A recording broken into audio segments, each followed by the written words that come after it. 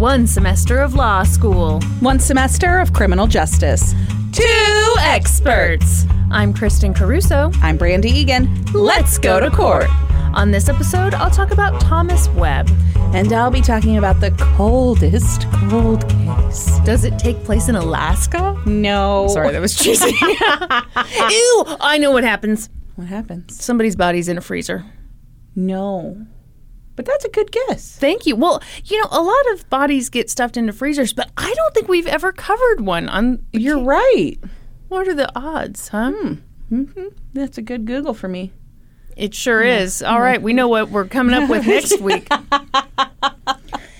Everybody, just so you know, we got hoodies and tank tops selling on the merch store. They are flying out of here like hot cakes. That's right. Do hot cakes fly? They sure do. Okay. Just look in the sky. It's a bird in a plane. It's a hot cake. Yeah, Okay. That's a saying people say. Sweatshirts, small through 5XL. Get them while you can. Yeah, super limited quantity. Yeah. We do super limited runs. Super limited runs. I talk for a living. Anyway, that's just right off the top. Yeah, at lgtcpodcast.com. Mm-hmm. You get those at that website.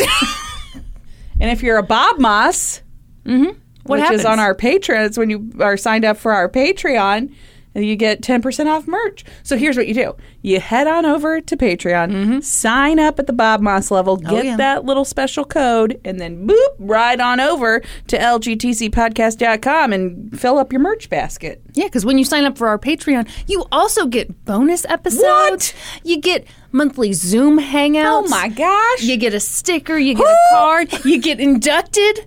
Yeah. And, you know, if you do sign up for that Bob Moss level, you also get your episodes ad-free and a day early. That is right. Man. That's exactly right. You look super cute. You look like super fresh. You know what you look like? What? Okay, you look super fresh-faced. You look like a face wash ad right now. You're the sweetest person. Okay, well, everyone, Brandy just did my hair, and I accidentally opened my eyes while she was rinsing my hair in the sink, and I got hair dye in my eye. I mean, shut up, it's natural. So then I had to wash off all my makeup. So now I've just got like a little mascara on. You look great. Do I just You look super cute. Yeah. How old do I look? 22? Yeah. Mm-hmm. Yep. Mm-hmm. Oh, wow. That's a rough 22. I just looked in the mirror. That girl's seen some things. No, thank you. You don't look a day over 34. You did make fun of my towel turban thing. Yeah, you have like a towel wrap thing. It's called a twisty turban, I'm pretty sure. Okay. You came down in it, and I was like, you wear this, you put your hair in this every time you wash it? And you were like, yeah, what do you do? Yeah. But I don't have curly hair, so I just squeeze the water out of mine with a regular old towel, and then comb it out. Wow. Yeah. And you also have the kind of skin that can withstand sleeping in my makeup. Yeah. Anything else you'd like to brag about, Brandy? No. No. Okay. No. You have great hair. Thank you. I have know. Great hair. I know. Just you look do. at. I just look at it. Yeah. All right. Oh, very excited about your super cold case. Super cold. It's so cold. You'll need a parka. Okay, you've been making fun of me for how much I'm enjoying my beverage right now. Everybody, sound the alarm. This is not an ad. This is not an ad. I'm just telling you, my mom came over and dropped off some A&W root beer, zero sugar. It's shocking there's no sugar in this. It's shocking. Legit, this is not an ad at all. It is so good. However, I do feel like I'm being a bit sabotaged because what it is very carbonated. And you going to be belching up a storm? I'm worried. What? Hello, Norm. What? Everyone, Norm just walked in. What's wrong? He's just being our audio engineer, making sure we're recording. Thank you, audio boy. The ghost of Norm enters the room. He lives. Okay. I told you a little bit about this already. So I found this case. I found it through a New York Daily News article by Mara Bovson. Yes, who I love. Yes. And I was like, great. Does Skip know about Mara? Don't tell them. And also, you know who I haven't talked about lately? Keith Morrison? David Krajicek, my boy. Oh, yeah, you haven't talked about him. Okay. Which apparently is pronounced Krajicek, but get the fuck out of here. Oh, you know what? People are coming for me because I pronounced Beaufort, but it's actually pronounced Buford. No, people aren't even saying that. Okay, in last week's episode, I covered a case that some of the stuff happened in Beaufort, Missouri. Yeah. And I said, I assume it's pronounced like Beaufort, South Carolina. My mistake. There's a Beaufort, North Carolina that's pronounced Beaufort, but apparently in South Carolina, they call it Buford. Okay, so here's the thing. I almost said something last week because I know it's Beaufort, and you were right about that, but I could have sworn Beaufort was in North Carolina, the Beaufort that I have been to. And so I was like, oh, I must just be wrong. Huh. So I didn't say anything. You know, it's times like these when good men do nothing and stay silent that your friend messes up on a podcast and people correct her. I hope you've learned a valuable lesson today, Brandy. Anyway, okay, so I found that article and I was like, great, wonderful. This sounds like an awesome case. And then I was like doing some Googling and I found this enormous piece for CNN by Ann O'Neill. Amazing. But it was like, okay, have you ever done this where you're like researching and the piece is too big? But I was like too far in at that point. Yeah, you were in too deep. So I say all this to say, this mostly all comes from this series of articles by Ann O'Neill for CNN and then also some from Mara Bovson for the Daily News. But this is like, okay, this article makes a Texas Monthly article look like Cliff's Notes. Okay. Are you trying to tell us that you have had to do some trimming? I have. I've had and to you're do some feeling trimming. insecure. I'm going to cover this, but there's stuff I've had to leave out because we will be here for 3 days. I expected you to have every single detail down. You know, I tried. I really did. But lately I find myself only listening to Kristen's stories. How dare you? I'm just sick of your dad jokes is my problem. That's right. That's exactly. You know, there doesn't have to be one in every sentence. Wow. Oh, did we get a shitty review? Oh shit, I wasn't even mentioned. That's from a while back. But yeah. You know, you don't have to put a joke in every sentence, ladies. That's true. It's fine. That's they've made Anyway, also, I'm being sabotaged by root beer. So. Brandy is worried that she might burp, which we could cut very easily. Yeah, and we just will. But last week, I nearly exploded. You did. I was afraid that I would not survive that. Yeah, I mean, you're trapped in a very small room with me right now. Yeah. And, you know, we've all seen Titanic. That fills up pretty quickly. And, you know, I've always got you chained to the radiator. That's right. And I'm not good with an axe. So have I dragged this joke out long enough? Okay. Good. Are you ready? Ready to hear about a cold case? There's not going to be enough room for both of us on that door. So I'm just going to take the door. Okay. And I hope you understand. I do. Thank you. Great. All right. Goodbye. Okay, anyway. Never let go. It was December 3rd, 1957. Thank you for this necklace, by the way. Do you remember the time you tried to force David to buy me the Heart of the Ocean necklace? Yes. We were at the Titanic Museum in Branson, Missouri, and the Heart of the Ocean replica necklaces were a mere $14.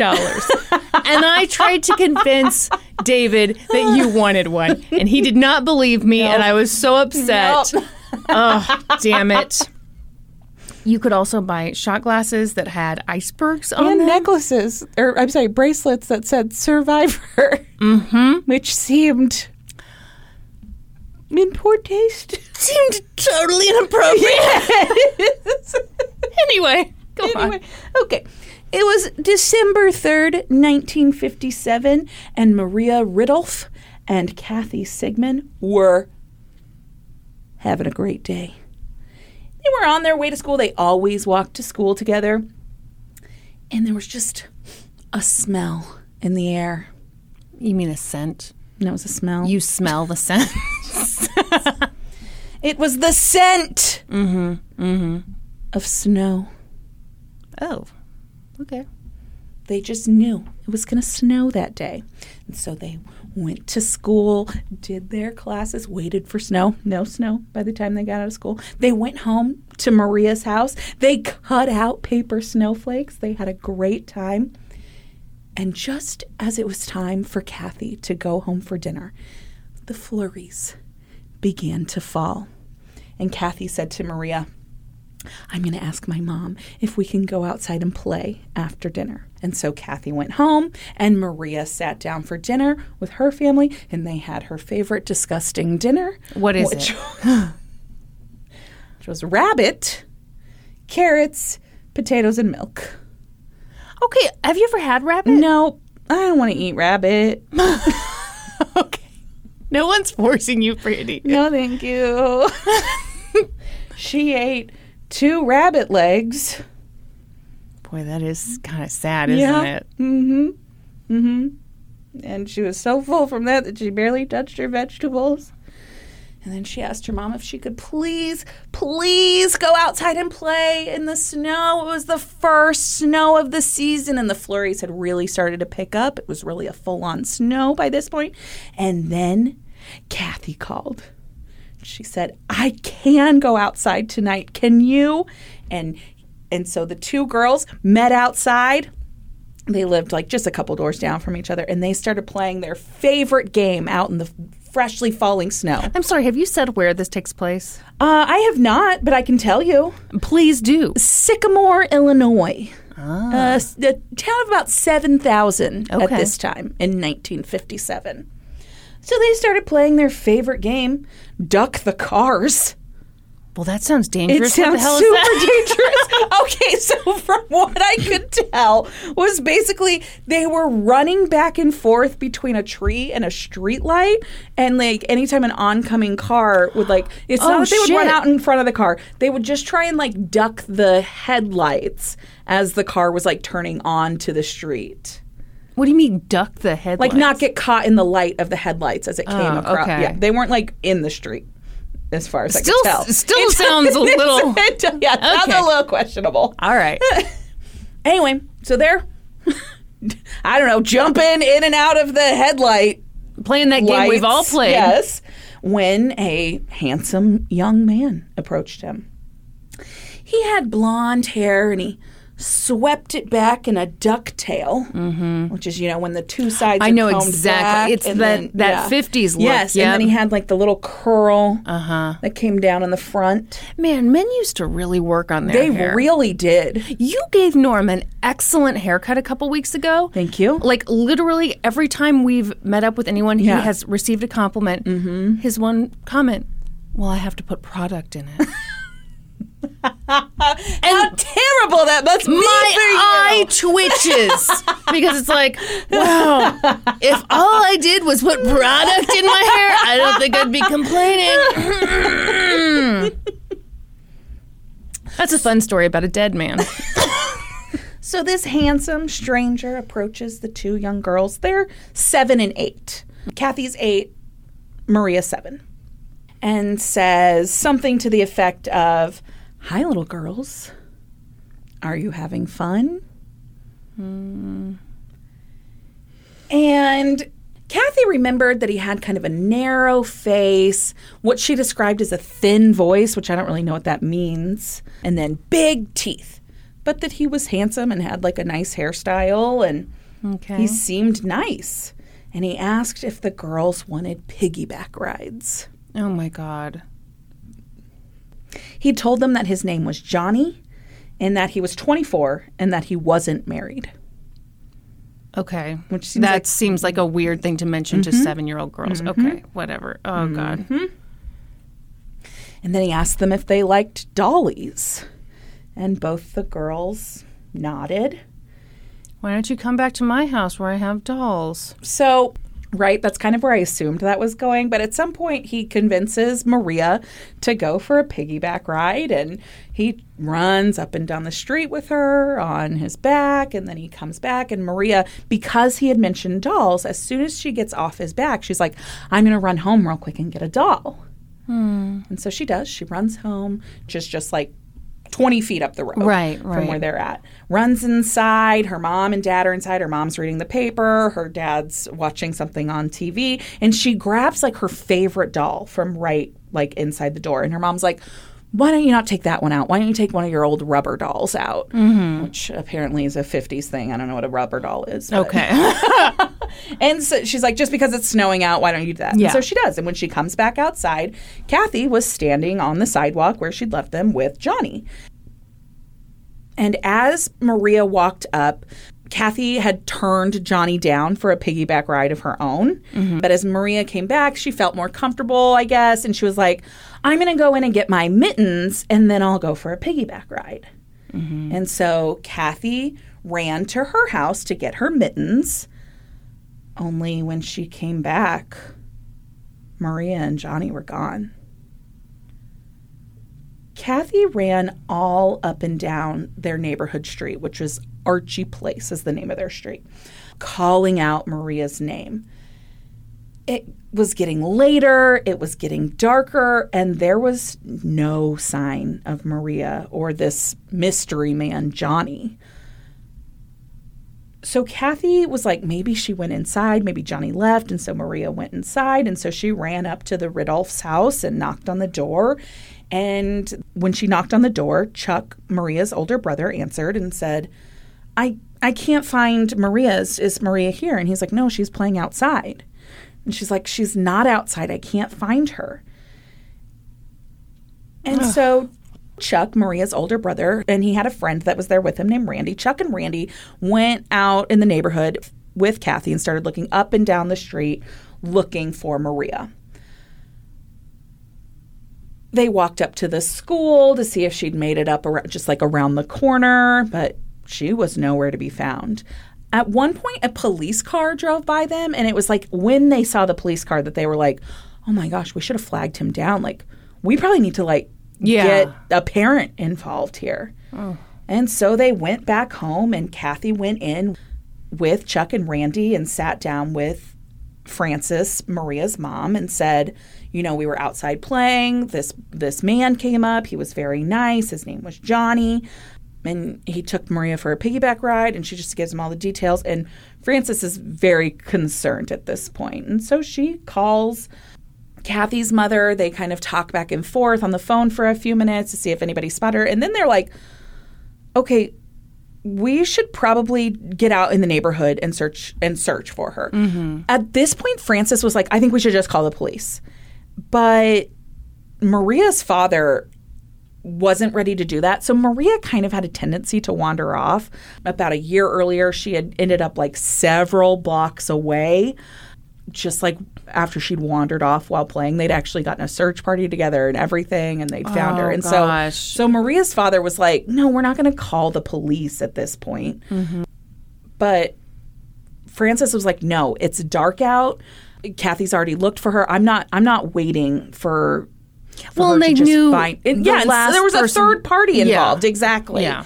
And so Frances was like, no, we're going to the police station. And so they, at 8:00 that evening, drove to the police station while Chuck and his friend kind of kept wandering about the neighborhood. But, I mean, Chuck was like 11, so he didn't really, I mean. Gosh. Yeah. Like, the 50s were a different time, weren't they? Wow. I know.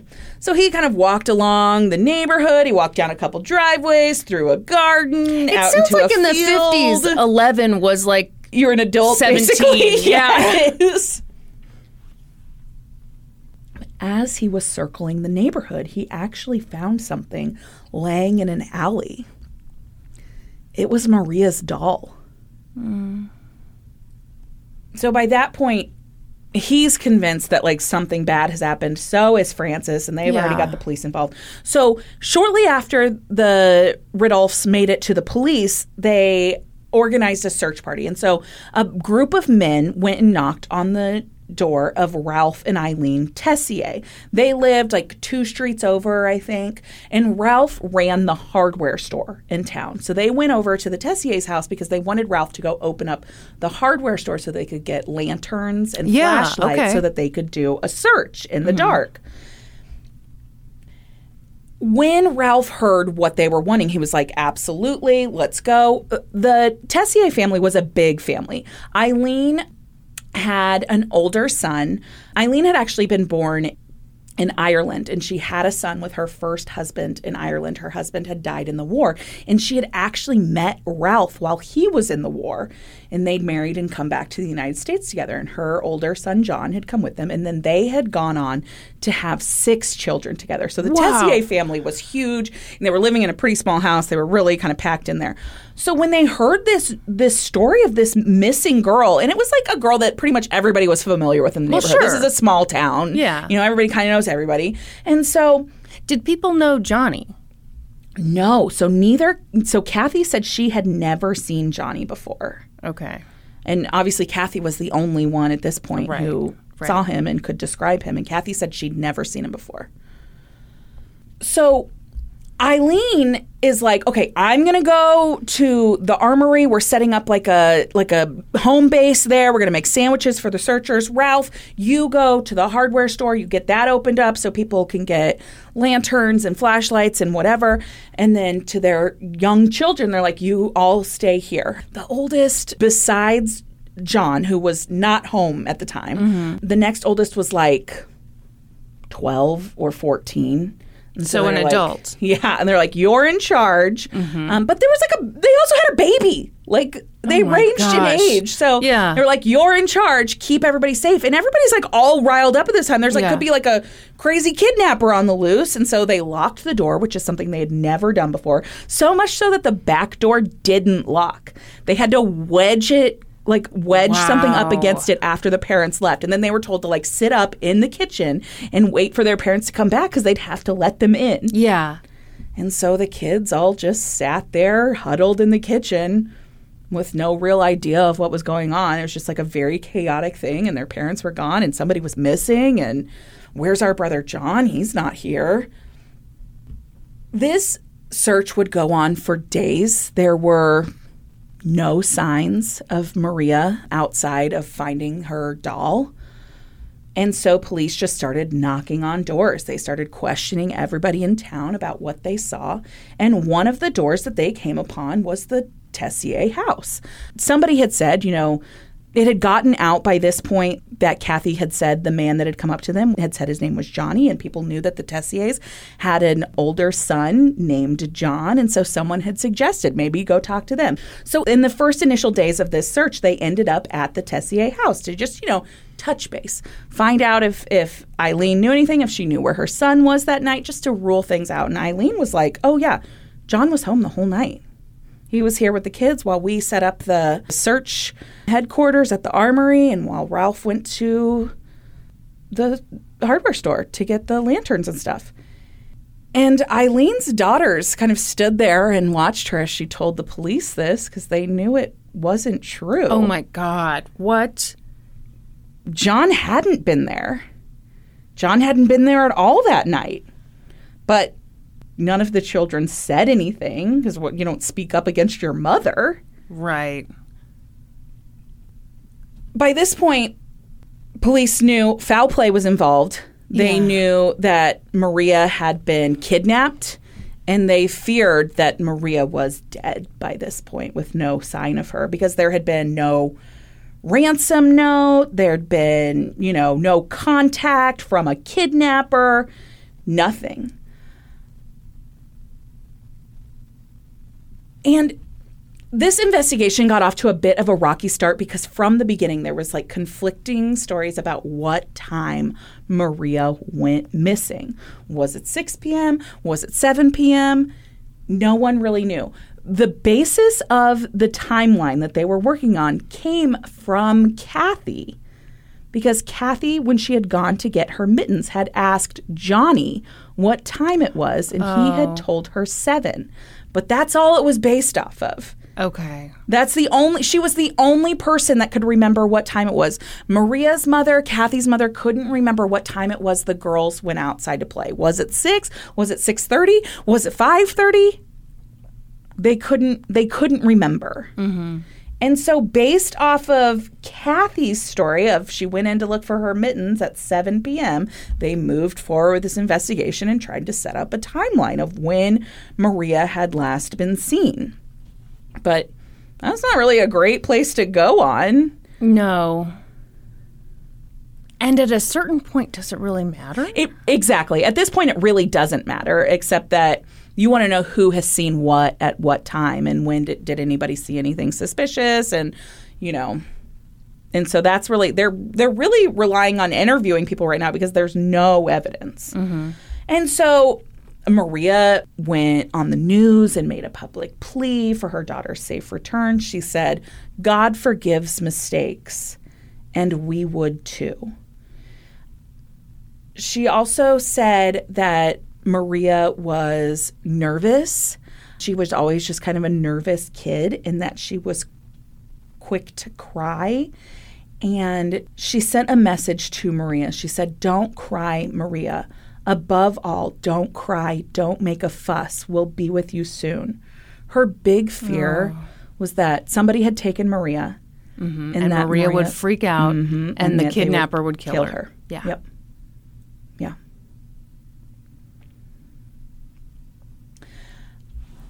The newspaper reports kept coming out in the days, and finally there was a headline that was like, "Police fear missing girl dead," or something like that. And Maria's father, Michael, went to the police and said, "Please, for God's sake, quit saying she is dead. I know she's still alive. I know she's still alive. No one would have a reason to kill her. And if you keep saying she's dead, no one will search for her." Yeah. Yeah. Yeah. Oh, God, this poor family. Mm-hmm. So there was some belief, because there was no sign of her, she possibly could have been taken out of state. And so the FBI was actually within a couple days of the start of this investigation. Oh, not a week later? No. Mm-mm. Like in your last case? Right, exactly. And so they organized some searches, and a lot of people joined in, and in these searches, they actually found something in a farm field. They found a torn petticoat with blood on it. But they showed it to Maria's family, and it wasn't hers. Mm. They also found a sack full of abandoned kittens. I like to think they were fine, and they were adopted by families who gave them a nice, loving home. Boy, you're trying to put a nice spin on this terrible story, aren't you? They sent out crop dusters and military planes to search the surrounding areas for anything. Maybe she hadn't been abducted. Maybe she'd wandered off and gotten lost. But as the days passed, that looked less and less likely. They were pretty sure that she had been taken and that she likely had been killed already. The concern turned to protecting Kathy, her friend, the only other person who had been present when Johnny was there. And so they put her under 24-hour police guard. So they were thinking he might come back and kill her because maybe she'd be the only person that could identify him. Yeah, because this had made big news by this point. They brought Kathy in and made her look over all kinds of mugshots and pictures of every known pervert in the area, is how they put it. Anybody who'd been convicted of any kind of sex crime, probably just anybody who they considered weird, I'm guessing. Yeah. And so they just had her looking at all kinds of pervs. Picture after picture after picture, but nothing looked familiar to her. They had her look at a bunch of lineups in person, and she didn't recognize anybody. This poor little girl. Oh, my gosh. She said that at this point she felt exposed. She felt like she was on display. She felt like everybody was constantly watching her, and this all weighed on her shoulders. Yeah. She was the only person who could identify this person. She remembers one time her mom pulled her aside, and she looked her square in the face, and she said, "Kathy, remember his face. You have to remember his face because you are the only one who can catch him. You are the only one who knows what he looks like." Yeah, I think that's horribly unfair. This is an 8-year-old girl. Yeah. Yeah.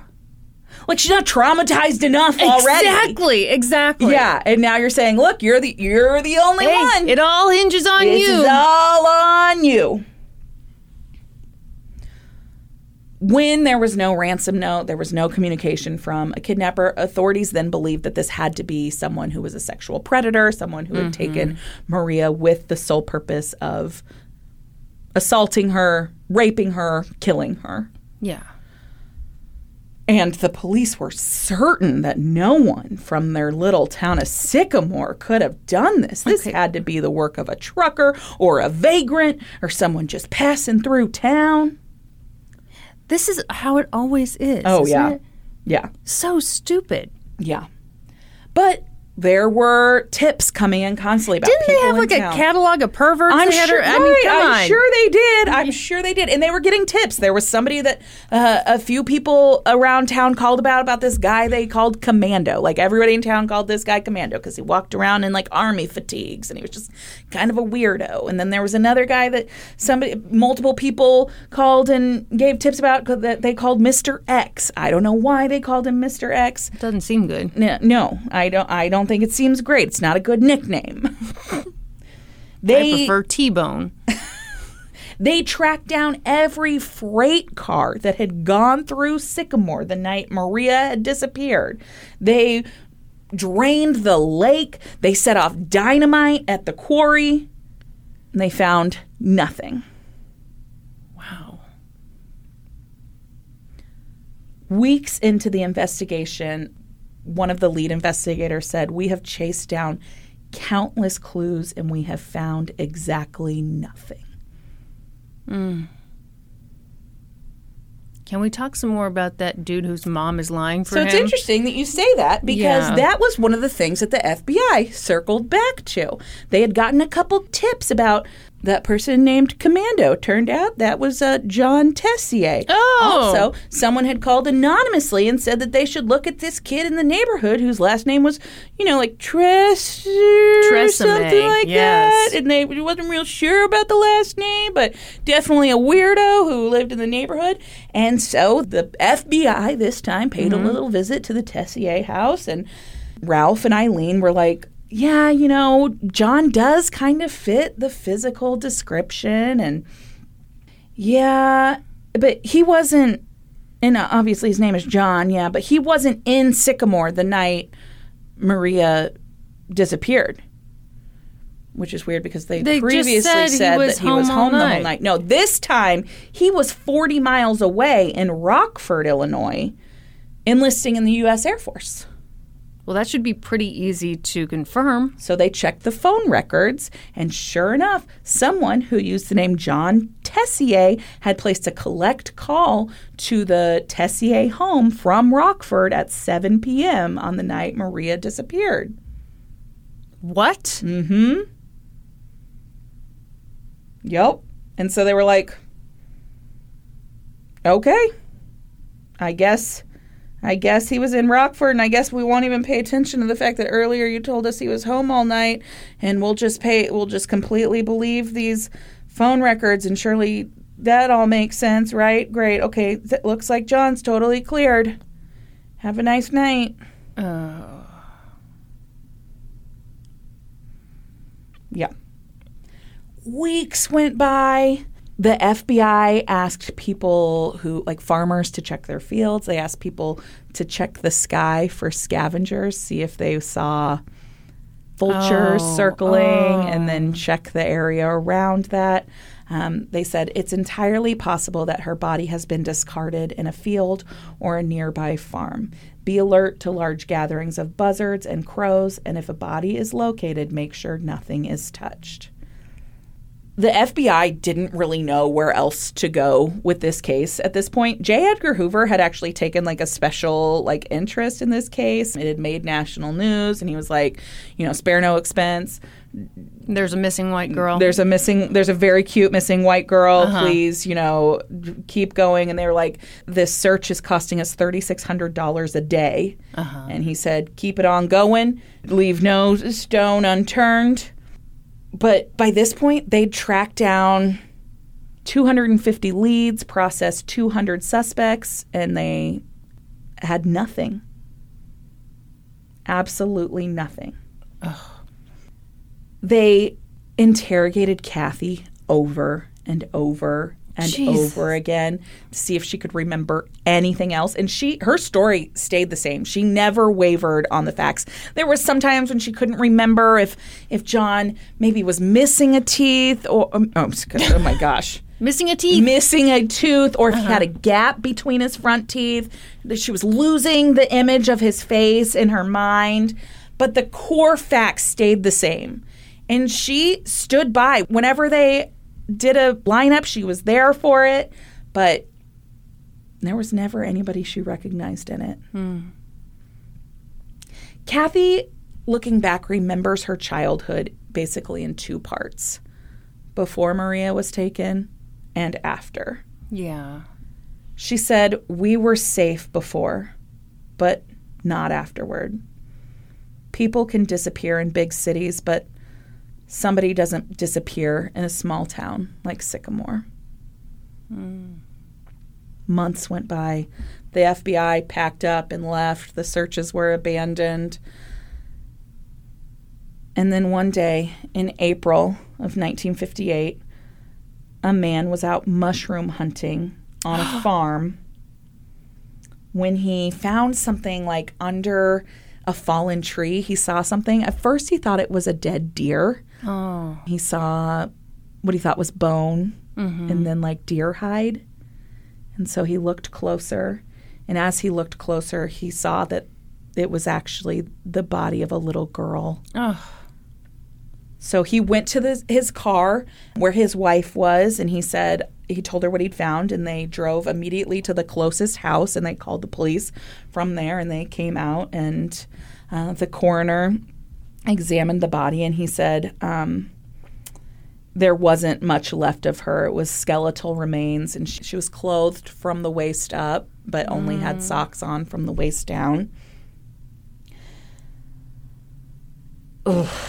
The man who conducted her autopsy was this 28-year-old coroner. It was like his first year as coroner. He was the son of the local funeral home director. He'd never done a murder case before, and he really struggled to process the scene of a murdered little girl.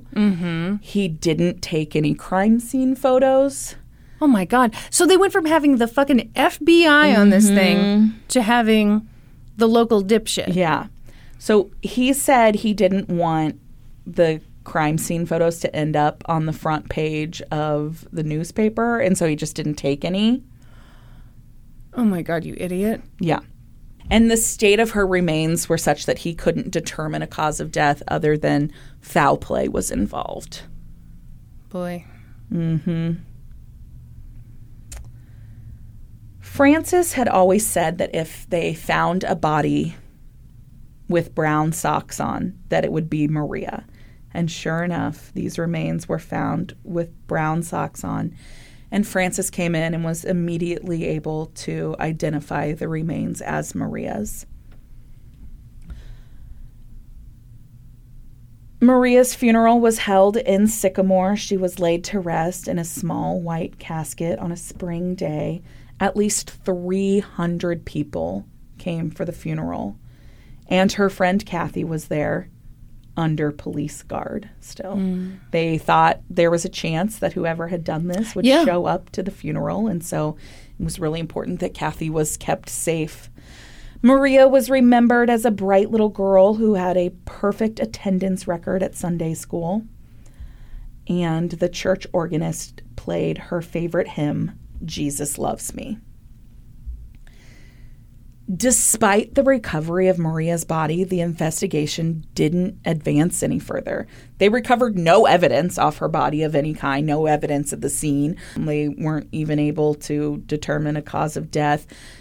It's unclear to me if that is because of the time when this happened, if this is because it was in the 50s, or if it's because this was an unskilled coroner who did the autopsy.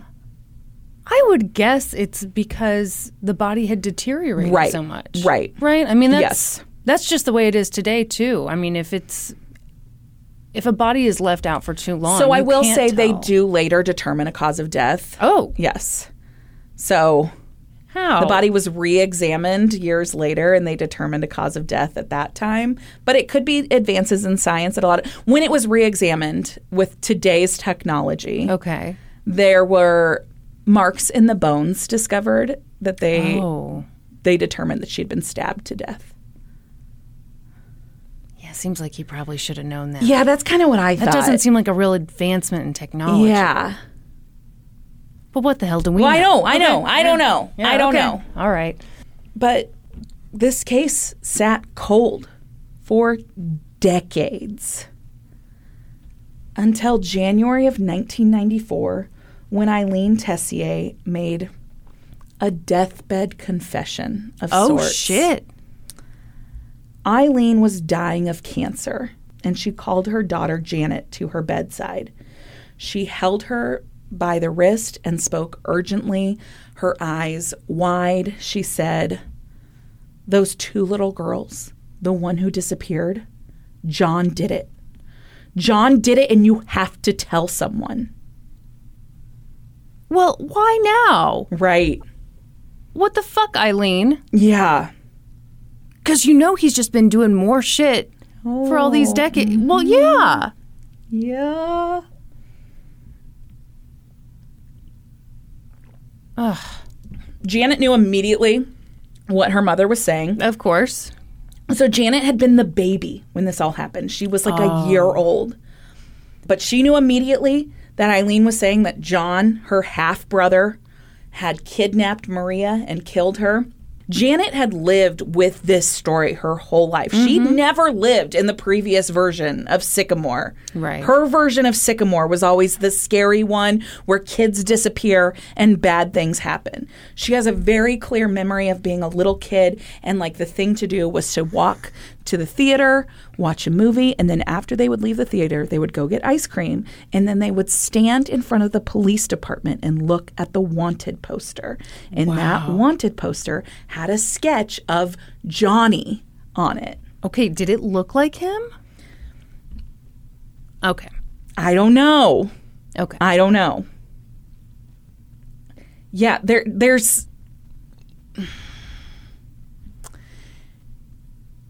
Okay, Janet did not have a close relationship with her older brother. They were like 18 years apart in age. And by the time that Janet was of age where she's walking to the theater and looking at these pictures, John's long gone. He's joined the Air Force and moved to Washington and... Yeah. So I don't know. I don't know if she didn't recognize the person in the sketch as her brother or if the sketch doesn't look like her brother. Yeah. I don't know. That's fair. I don't know. But now Janet's like reeling with what her mom has said. Is this a true confession? Has her mom been covering for her older brother all of these years? Or were these just like some morphine-induced ramblings of a dying woman? Mm-hmm. She didn't really know what to do with it. She had heard stories about her brother, but like I said, wasn't super close with it. And so she just kind of tucked that information kind of back in her mind and just kind of held it and weighed what to do with it. Eileen died pretty soon after she made that. She died on January 23rd, 1994. And again, she had a big funeral, big turnout. John was not welcome. His siblings called him and told him not to come, that he would not be welcome there. Because Janet had told them... I think there was a lot of things that had gone on Well, over you the know years. He molested his sisters. Yep. Yeah. Yes. That's a given. He absolutely 100% did. he molested his sisters. Yeah. Yes. And so aside from this confession that's just come out, he was estranged from the family. And they specifically told him, you are not welcome at her funeral. Don't even bother to come. I want to flip a table right now. Mm-hmm. Because why Why cover up for this shithead? Well, so that's just it. So this is something that Janet is dealing with at this point. She knew. She had heard the stories from her siblings. She knew enough about... And by the way, I'm not mad at her. I'm mad at the mom. Oh, absolutely. Yeah. Absolutely. And the dad. Absolutely. So she knew enough about the story of Maria's disappearance that she knew that John had been a person of interest at the time of Maria's disappearance, but that John had had an alibi that was basically provided by his parents and backed up by his parents. But there was, lots of talk in the family about whether that was really true and where John really was that night. And the older siblings remembered that he wasn't there. And so what Janet discovered when she's kind of weighing what to do with this, she looks into the case a little bit and she discovered that the FBI had actually questioned John early in the investigation. They talked to him on December 8th, which is 5 days after Maria went missing. And then 2 days after that, they had given him a lie detector test.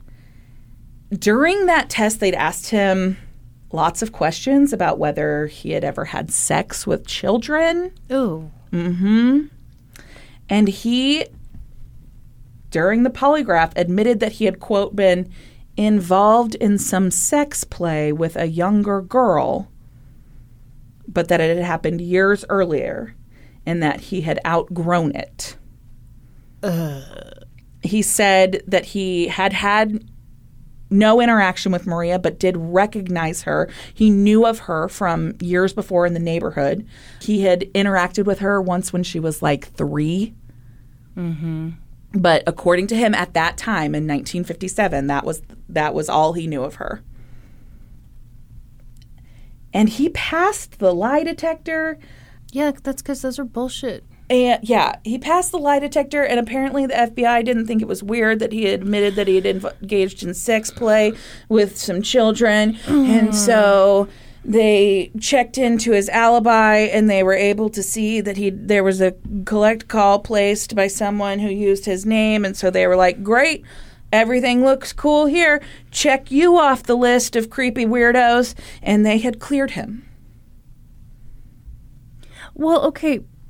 That is kind of significant that they had a collect call come in from someone saying it was Johnny. I mean, was that just total bullshit, or did someone make a phone call? It seems that someone probably made the phone call because the operator is the one who gave the name John Tessier, and so why would she lie? Exactly. Yeah. But the question comes down to the timeline. The call came in at 7, but if Maria was actually abducted earlier, that's why the timeline becomes important. Oh, shit. Okay. So if Maria was abducted at 6:15, 6:20, 6:30, he could have possibly driven. He had a car. Yeah. He could have driven to Rockford and placed that call at that time. The whole story was that he'd been in Rockford doing this enrollment thing for the Air Force and that he'd gone by train and didn't have his car. And so he needed his parents to come get him. That's the story that his parents told, the story that he told, but there's no way to confirm that. And actually, years later, they found a train ticket that he'd been issued by the military to make it to that enrollment meeting. That's not the word, but I'm having trouble coming up with the word. It's okay. His enlistment meeting. And the train ticket had never been used. Yeah. So, for whatever reason, in 1957, they clear John. Okay. And this is what Janet finds out years later. And so now she's just left to grapple with what her dying mother had said. Could her older half-brother really have been the boogeyman that everybody was scared of in Sycamore her whole life? Could her mother really have been keeping that secret, been covering for him all these years? I'm so angry. Yeah. This is so selfish on so many levels. To make that kind of your dying declaration. Yeah. And then be like, peace out, you can deal with this.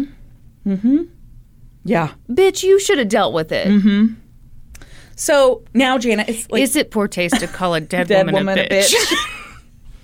in my defense, what if she was a bitch? Yeah, so this is a huge burden Janet is carrying around now. Of course it is. So she's just kind of like weighing what she... And you don't want it to be true. No, exactly. Exactly. First of all, you don't want it to be true that your mother has done that. Right. Has covered for a monster. And your father. Yeah. And you don't want it to be true that someone you're related to was this mysterious boogeyman figure that you feared your whole life. Yeah, you want the FBI to have been right. Mm-hmm. So Janet kind of took stock of what she knew of her brother. He'd moved away from Sycamore like on December 10th, 1957. Give me a break. And he joined the Air Force, and then he left the Air Force and joined the Army, and he'd done really well in the Army. And then he'd left the Army, and he'd become a police officer, and he was a really bad police officer. He had been allowed to resign. Okay. After he was charged with statutory rape of a 15-year-old girl, a charge he managed to plead down to communication with a minor for immoral purposes, for which he served a year of probation. Oh, my God. Oh. This is killing me. This case is killing me. Mm-hmm. So not only did he have shitty enabling parents, he found work with a shitty enabling system. Yeah, so I didn't include much of this here. But he should have become a Catholic priest. Yeah, no shit. So the story behind this charge was that this was like a 15-year-old girl that he was like homeless and he'd like taken in to take care of. And he found a vulnerable girl. So cool. he like just took like her and her friends were just allowed to crash at his house whenever. I bet. He was totally cool and just like whatever they needed. And then one night she woke up and he was assaulting her. Of course. Yeah. Mm-hmm. Yeah. What a great guy. Yeah. And Janet had seen a dark side of her brother John firsthand. Like I said, they were years apart in age, but when Janet was 21, she was kind of going through a like, what am I going to do with my life sort of phase. And so she had talked to her brother John, who was living in Washington at the time, in Washington State. And he said, hey, come out here, hang out with me for a little bit, take some time off from life, sort your head out, whatever. He was setting up a photography business because he just had to resign from the police department. Oh, great. I bet he wanted to take senior pictures of high school girls. Okay. Mm-hmm. Wait, are you being for real? Yeah. You took all kinds of pictures, inappropriate pictures of young girls. Okay. Mm-hmm. Mm-hmm. And so he's setting up his photography business, and like she could just totally come out there and visit him and help him with that. He was also going through his second divorce because it was just really tough being married. Yeah. I bet she was so old. Ew. Right? Yeah. Adults, am I right? Uh-huh. God, I fucking hate this case. Why'd you do this? I know. It gets way worse. Good. It gets so much worse. This is why I was in a terrible mood earlier. Okay, I have to tell you something. My case, I was thinking about this. It's so bad. Yeah. That it's almost funny. Because you're like, how could it get worse? Oh, wait, it does. Yeah. So we are both doing great. Here we go. Yeah. So while she was out there helping him with his photography business and everything, she's like 21. He's like in his late 30s. She made some like offhand comment in the car, like as they were like on their way to a photo shoot. And she thought it was just something like totally innocuous, just like a little joke. And she said he looked at her with like the scariest eyes she'd ever seen. It was just a look of utter hatred. Mm-hmm. And it was like he was some other person completely. Yeah. It like made her chilled to the bone. And then like, just like that, it was as if nothing had happened and he was totally his normal self again. Oh, God. Mm-hmm. Another time on that same visit, they'd gotten into some kind of argument. They were at his house. He pulled out a gun, laid it on the table between them, and he said that he could kill her and tell everybody she ran away, and that he'd just dump her body where nobody would find it. Oh. She packed her stuff and went home that day. Yeah. Oh, my God. And now she's got this deathbed confession from her mom. And so she's like, I have to tell someone. I have to do something. And so she called the Sycamore police. And they were like, yeah, no, that's an old case. You know, nobody cares about it. She just got kind of like the runaround, like, here, talk to this person, whatever. Just forget about it. She talked to her family about it, and her family was like, don't even bother drudging all that stuff up. It's fine. It's old news. Like, you know, there's no point to this. How does the victim's family feel?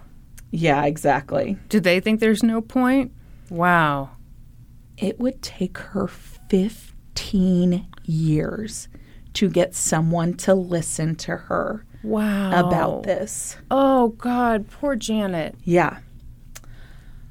One day, so she would, you know, call. She'd try and make a call. She'd get the runaround, and she'd just tuck it away in her brain for a little bit, and then it would dig at her and dig at her and dig at her, and so she'd have to call again, and she'd get the same thing happen. This would be so hard because you don't want to deal with No, this. exactly. And so I would imagine for most people, at the first sign of resistance, you'd be like, you don't care? That's okay, it. that's fine, great. I did my thing. I made the call. Okay. Yeah. Truer words have never been spoken. Yeah. Seriously, I think most of us, it would be like, well. Okay, well, I made the call. This is off of me now. Yeah. Yeah. Just like her dipshit mom. Dipshit's too nice a word. It is. So this kind of happened just kind of cyclically over the years. She'd call, she'd get the runaround, she'd let it go for a while. One day she calls, like on a whim, the Chicago FBI office. And they're like, ma'am, are you the fucking mayor? Yeah, who are you? Who are you? And she's like, no, I'm not the mayor. And they're like, what are you even calling about? And so they were like, you have to call the local jurisdiction. You have to call the Sycamore police. And she's like, I've already done that. Yeah. By this time, it had been 40 years. It'd been 40 years since Maria had disappeared. Somehow, she gets in contact with some FBI detective, and she found out why she was getting the runaround. Technically, Maria's case had been closed. Why? So a detective named Patrick Solar, or Solar maybe, I don't know, had looked into the case years earlier, and he had put in the information into an FBI database looking for related cases. And he had linked it to this truck driver who had been suspected of killing 2 other little girls, one in Ohio, one in Pennsylvania. And he had worked as a Ferris wheel operator, like as part of like a carnival thing. And so they were like, yeah, this makes total sense. It matches what he had done. He'd sexually assaulted these young girls and left their bodies. And they were like, the bang, bang, physical boom. description of him loosely matches the physical description of Johnny. Check. Case solved. This guy. And this guy was dead. Yeah. Well, that's convenient. Yeah. And so, solved. Case closed. Closing the book on that one. And this was just very convenient for the people of Sycamore, too, because nobody wanted to believe it was somebody from their town who had done this. Absolutely not. Yeah. Yeah. And so they're like, great. It was a stranger. Of course it was. You know what I just realized? What if Janet listens to this and she hears me calling her mom a bitch a whole bunch? Sorry, Janet. Sorry, Janet. We do think this is a terrible burden that your mother placed on you, though. Yeah. Yeah. Yeah. At this point, Janet's father, Ralph, was still alive. Oh, okay. And he asked her to stop dredging it up. Don't worry about the past. This is done. There's no point to this. Okay, well, Janet, I'm sorry. Your dad's a bitch, too. Now, boy. Yeah. Sorry. Ugh. Come on. But after he died, she thought she'd give it one last try. See if she could get anybody to take her seriously. And so she found a tip line on the Illinois State Police website that allowed you to email in tips. And so she wrote this email on September 11th, 2008. She said, Sycamore, Illinois, December 1957. A 7-year-old child named Maria Ridolph vanished. Her remains were found in another county several miles away in early spring of 1958. I still believe that John Samuel Tessier from Sycamore, Illinois, was and is responsible for her death. He is living in the Seattle, Tacoma, Washington area under a new name. What? He changed his name in 1994 to Jack Daniel McCullough. Jack Daniels? Mm-hmm. Okay. McCullough. This was to honor his mother. That's the only reason he changed his name. Well, he did owe a lot to his mom. McCullough was her maiden name. It's her Irish name. And so... Yeah. Cool. He changed it when he was getting ready to marry his, I believe, fourth wife. He said to her, "Do you want to be the fourth Mrs. Tessier, or would you like to be the first Mrs. McCullough?" Oh, God.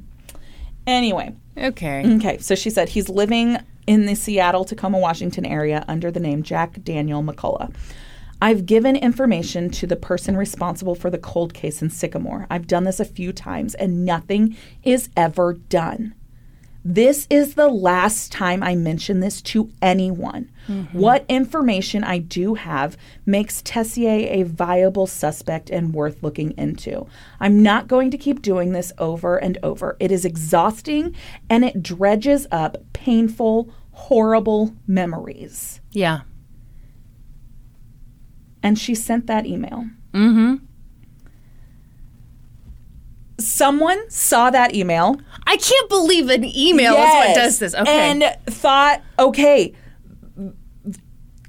whoever wrote this is very serious, and it is worth a phone call. It is worth seeing what information they have. And so this investigator called Janet, and she talked to him for 45 minutes and told him the gist of everything she knew.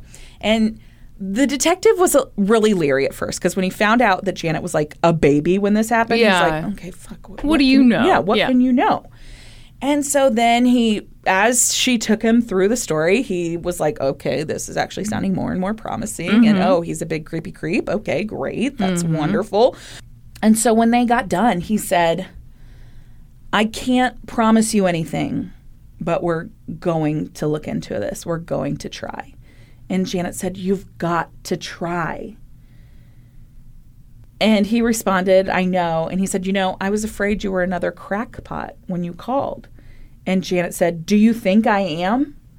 And he said, no, I'm going to put my bulldogs on this. Oh. Yeah. Okay, come on now. So Larry Cott and Brian Hanley were the bulldogs. They were these experienced detectives, and he gives them the case, and neither of them really knew anything about the case. So what they first... Googled. Yeah, Googled. Read everything they could about it, and then they opened up all the files from the early investigation, went through, started tracking people down. And what they found was actually there was an alarming amount of people in this case who were, number one, still alive, and number two, very willing to talk about this case. Why is that alarming? It was surprising. Alarming is probably not the right word. Yeah, alarming is bad. Yeah, no, surprising is the better word. It was very upsetting how many people lived. No. They talked to all of John's sisters, and that's when they uncovered that John had molested multiple sisters when he was growing up. Also, he was believed to have molested several neighborhood girls, and he'd raped his sister when he was home on military leave. Oh. Yeah. He's a super cool guy. Yeah. So glad he wasn't locked up a long time ago. Absolutely. They talked to several of John's friends from high school, and they talked about how several people remembered seeing his car in town that day. He had a very distinguished car. It had distinctive? I don't think distinguished is the right word. Distinctive. Distinctive car? All right. That's fine. No, that's true. I know distinguished is not the word I'm looking for. I don't think distinctive was the word I was looking for either, but it is the right word. Anyway, distinguishable? No, just not a word. Anyway, his car was very easily recognizable. Yeah, it was a unique car. It had a special paint job. It had flames on the side of it. How distinguished. Yeah, very classy. Anyway, they had seen his car in town, which he had claimed to be out of town all day. I gotta say, what a dumbass. If you're gonna go be a child molester, maybe don't put flames. Don't make your car so distinguished, am I right? Don't wear a tuxedo when you're going around town. Absolutely. And then there was another story of a piggyback ride. Oh, gross. What are you talking about?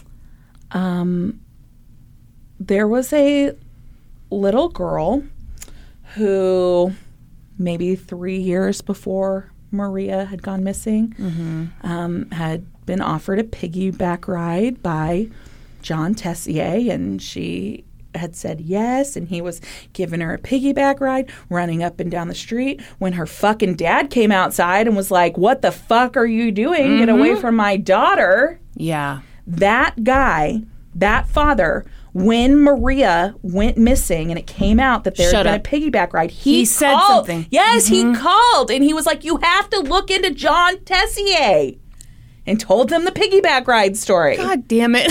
But they had cleared him. He passed the polygraph, and he'd been in fucking wherever doing whatever for the Air Force. Okay. Real American hero. It was astounding to these investigators how quickly they'd cleared John, despite all of the stuff about him being a creepy weirdo, and how weird he'd left town right after the investigation. Right, I mean, come on. And also, weird, he changed his name. He's going by a different name. And oh my gosh, what's this? He was a disgraced police officer, and he has just like a wake of like horrible stories in his past. Oh, what's that? All involving little girls? Oh, what's that? He had a daughter. Uh-oh. No. Uh-huh. So, oh gosh. There's two bad things involving his daughter. The first is that, so there was this woman that John lived with for a extended amount of time. She said that they were in a platonic relationship. It was like a relationship, but it wasn't a sexual relationship, and they lived together. Okay. She kind of thought John was roommate? Kind of, more than that, but yeah, but not, I don't know. Anyway, one day she was like cleaning the house, and like his desk drawer was kind of stuck, and so she reached up under it. Oh God, child porn. It was a naked picture of his daughter, of his own daughter, taped up underneath the drawer of his desk. God. And then his daughter had actually gone missing years later and had been found dead. Oh my! Like in Texas. What the fuck? Yeah. As far as I could find, her case has not been solved. I will solve it today. What year was that? Gosh, I want to say it was like in the 90s, early 2000s maybe. Okay. I was about to get more mad at his parents. Yeah, no. Like your granddaughter goes missing and you're still not sure whether you want to say anything. Yeah. Okay, anyway. Oh my God. Yeah. So he molested and killed his own daughter. Very possibly, right? I mean, yeah. Or gave her to someone. So finally, they circle back to Kathy, Maria's best friend from all those years ago, and they put together a photo lineup for her. They put together pictures of, it was like 6 pictures. 5 of them were from the yearbook from the year that, like from 1957 when Maria went missing. Only John had been expelled that year, so his picture was not in the yearbook, and so they'd had to track down a picture of him. So it was in a little bit of a different setting. They actually found his old girlfriend who happened to have a picture of them from when they went like to prom or something. And so like this, so you've got these 5 pictures that look like yearbook pictures. And then you've got a picture of John where he's in a little bit different of a position. The background's a little bit different, but they're cropped all exactly the same. And so they show her all these pictures, and she spends a few minutes looking at them. And then she says, she points to the picture in the 4th position, and she says, "That's him. That's Johnny." And it was the picture of John Tessier. Yeah. Oh, my God. So there's some conversation about this later, like, was this picture singled out for her because it was a little bit different? It wasn't exactly the same. Yeah, I do think they should have mixed it up a bit. Yeah. Yeah, I agree. I don't love that. No. Yeah. So they're like, okay, it's time to track him down. We know based on what Janet has told us that he is living in Seattle, so they hop on a plane. What? Did you paddle That's your me. arms? No, that's me running to the airport. Oh, I and thought then, you were... And then this is my plane flying. Oh, okay. Okay. They can't see it, but they're impressed. And they track him down. Okay, so this is at this time when they're like trying to track him down. That's when they find out about his daughter, which I already, spoiler alert, told you about. She had vanished in 2005. She was 34 years old at the time of her disappearance. Oh. And she was found near San Antonio, Texas. Her body was found on a golf course, but it wasn't identified until 2013. And like there's still an open investigation on this. So, yeah. So they track down. What do you make of her being that old? I don't know. I think that's interesting. I really honestly was so disgusted by this at this point that I didn't put that much thought into it. You ready to be more disgusted? Yeah. I wonder, I mean, obviously he did horrible things to her. I wonder if she confronted him about it. I think that's very possible. Yeah. I do think that's very possible.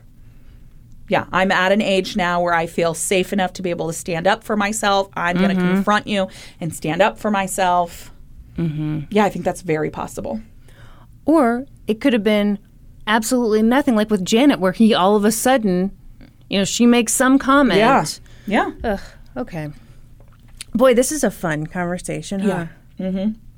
So the police tracked Jack McCullough down on June 29th, 2011. He, at this time, was working and living at this, like, retirement village type of thing. He was the night's watchman. Oh, God, just the kind of guy you want on the night's watch. Tell me if you think this is a coincidence. What? Okay. Maria lived at 616 Archie Place. When they showed up at the Four Freedoms house in Tacoma, I believe, Jack McCullough was living in apartment 616. I do think that's a coincidence. I'm sorry. I know you hate that, but I do think that's just a coincidence. So they bring him in for questioning, and he's like, cool as a cucumber. At first, he's like, whatever, ask me anything you want. I am very prepared. And they actually did bring in a special investigator because they knew he had experience as a law enforcement officer. And so they brought in someone very trained in interrogation and different interrogation techniques. And so that, I don't know, they could get the best interrogation out of him, I guess. Okay. Anyway, so like 3 hours in, he's like, you know what? Why don't we just settle this right now? Hook me up to a polygraph. I'll answer whatever you want.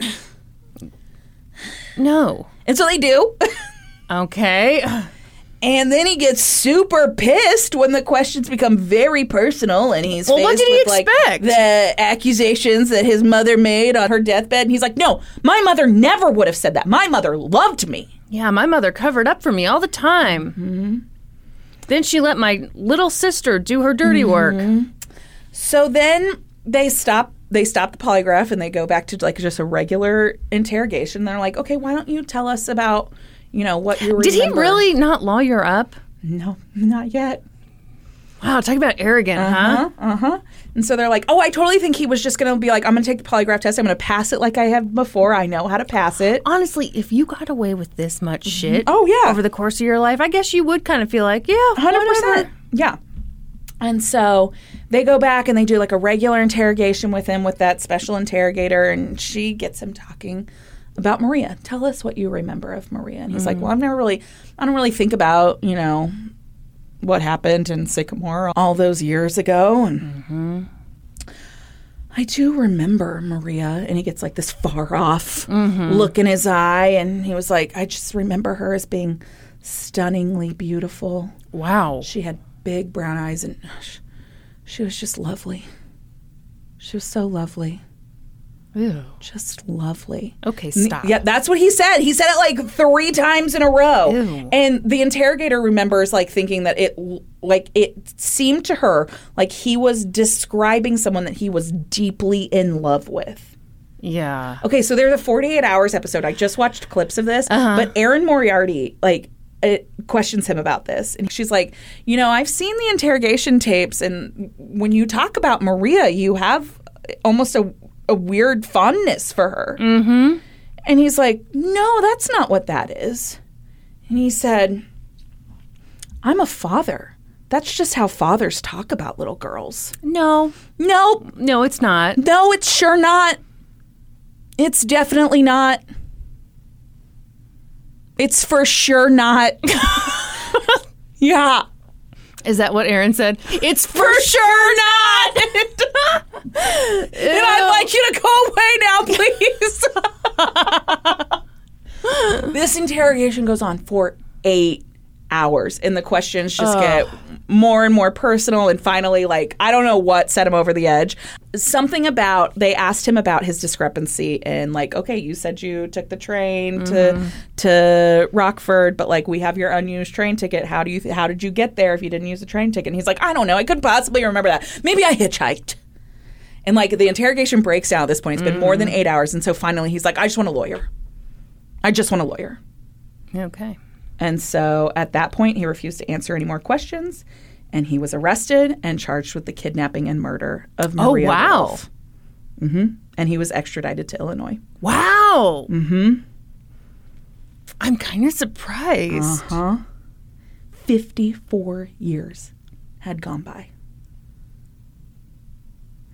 At that point, they exhumed Maria's body. This is kind of what I told you about earlier. So they exhumed it to check for any DNA evidence. So much time had gone by, that none could be found. But what they did do was they had this forensic anthropologist go in and examine the body, and that's when they saw the marks in the bones. There were nicks in her sternum and her neck vertebrae, which he surmised that meant her cause of death was that she'd been stabbed multiple times in the chest and throat. Oh, gosh. Mm-hmm. He saw marks consistent with at least 3 slashes to her throat. Oh, gosh. Mm-hmm. The prosecutors in DeKalb County, which is, I guess, where Sycamore is, I'm guessing. DeKalb, Illinois? Is it DeKalb? Is it pronounced DeKalb? You don't use the L? It's a silent L? You throw that L You throw out. the L away. Mm-hmm. Okay, forget I said that. It's obviously DeKalb. Everybody knows it's DeKalb. Mm-hmm. Anyway, so the state attorney was like, okay, I see that you guys have made an arrest, but there's no fucking evidence here. Right. What do we do with this I mean, case? that's what I'm kind of... Yeah. How do I prosecute this case? But the Ridolph family and the Tessier family were like, this is who it is. Jack McCullough did this. Please try him. And so they did. Really? Yes. The prosecution was like, all right, if you guys want me to, I'll do it. Well, that's never the way that works. I know. Okay. And on what evidence? That he's a creepy weirdo? How could DeKalb, Illinois even afford to do that? Wasn't that the town that horse lady bankrupted? Oh, I think it is. Huh. Yeah. There's no way we're right on that. Anyway, continue. Who knows? Anyway, I think it is. Yeah, maybe. I mean, maybe. Okay, anyway. So anyway, finally, 55 years after Maria's disappearance, this goes to trial in September of 2012. So the defense asked for a bench trial because they were like, okay, maybe if we only have to convince one person, that's better than having to convince 12 people. Also, in a case where you're looking at not much evidence at all. It's better to have the judge who knows the law. Yeah, than someone who would be like, you know what, you got the right guy. Yeah, this guy is a huge creepy weirdo, and obviously he did it. I don't care if there's evidence to prove it. Yeah. Yeah. Yeah. So the prosecution said that Jack McCullough had become attracted to Maria and that he decided to kidnap her, but then afterward had, I don't know, panicked, or maybe he'd intended to kill her the whole time. I bet you he intended to kill her the whole time. I'm sure that he did. And they presented those new autopsy reports suggesting that Maria had been stabbed to death. So obviously they suspected that he had sexually assaulted her as well based on his history, but there was no way to prove that, and so that was never brought up in court. Well, and based on the fact that she was found with no pants on. Yeah. Yeah. Yeah. Which, yeah, I think you could present that as the argument, but they didn't bring it up in court. I do think there's something to be said for, we're going to have a hard enough time proving anything. Let's not. Yeah, exactly. They called a number of witnesses, including Maria's family members, neighbors, law enforcement people who had worked the case, and then the star witness was Kathy. Who all these years later had to get on the stand and stare down Johnny and identify him as the man who had given Maria that piggyback ride. He was the stranger. She was sure of it. They then called 3 inmates who testified that different times they had been housed with Jack McCullough and that he had talked about killing Maria. Oh, come on. Okay, yeah. And I don't understand why they do this. Because these inmates all gave different stories. They gave inconsistent modes of death. Like, none of them said that Maria had been stabbed, though that's clearly what the evidence showed. One said that he had accidentally smothered her when he was trying to stop her from screaming. Another said that he had strangled her with like a wire. Yeah. I mean, I don't even know why you put them on the stand. Because you have nothing. Nothing. Yeah. And I can't say I wouldn't do it any differently. If I were these guys, I'm sure they got something in exchange for saying whatever. Yeah. The defense argued that the prosecutors were putting this case on with no evidence and that they were doing it purely under the pressure from the Ridolph family and the Tessier family, and that all they were doing was trying to solve this old case, and they were basically throwing stuff at a wall and seeing what would stick and trying to make the evidence match Jack McCullough, even though he had an ironclad alibi. Well, not really. That they couldn't present at trial. What? Yeah, because there was nobody to testify, apparently. This is a little bit confusing to me.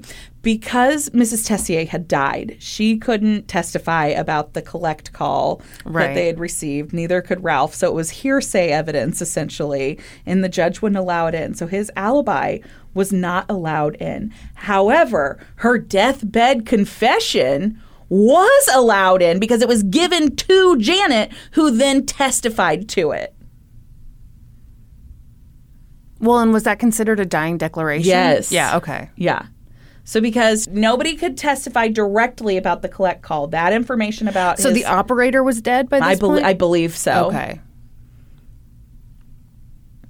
So nothing about his alibi was allowed in at the trial.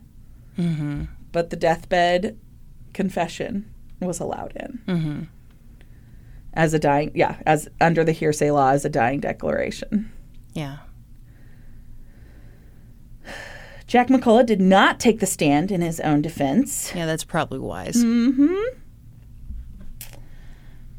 After 4 days of testimony, the judge weighed the case, and he said, based on the credibility of the eyewitnesses and those jailhouse informants,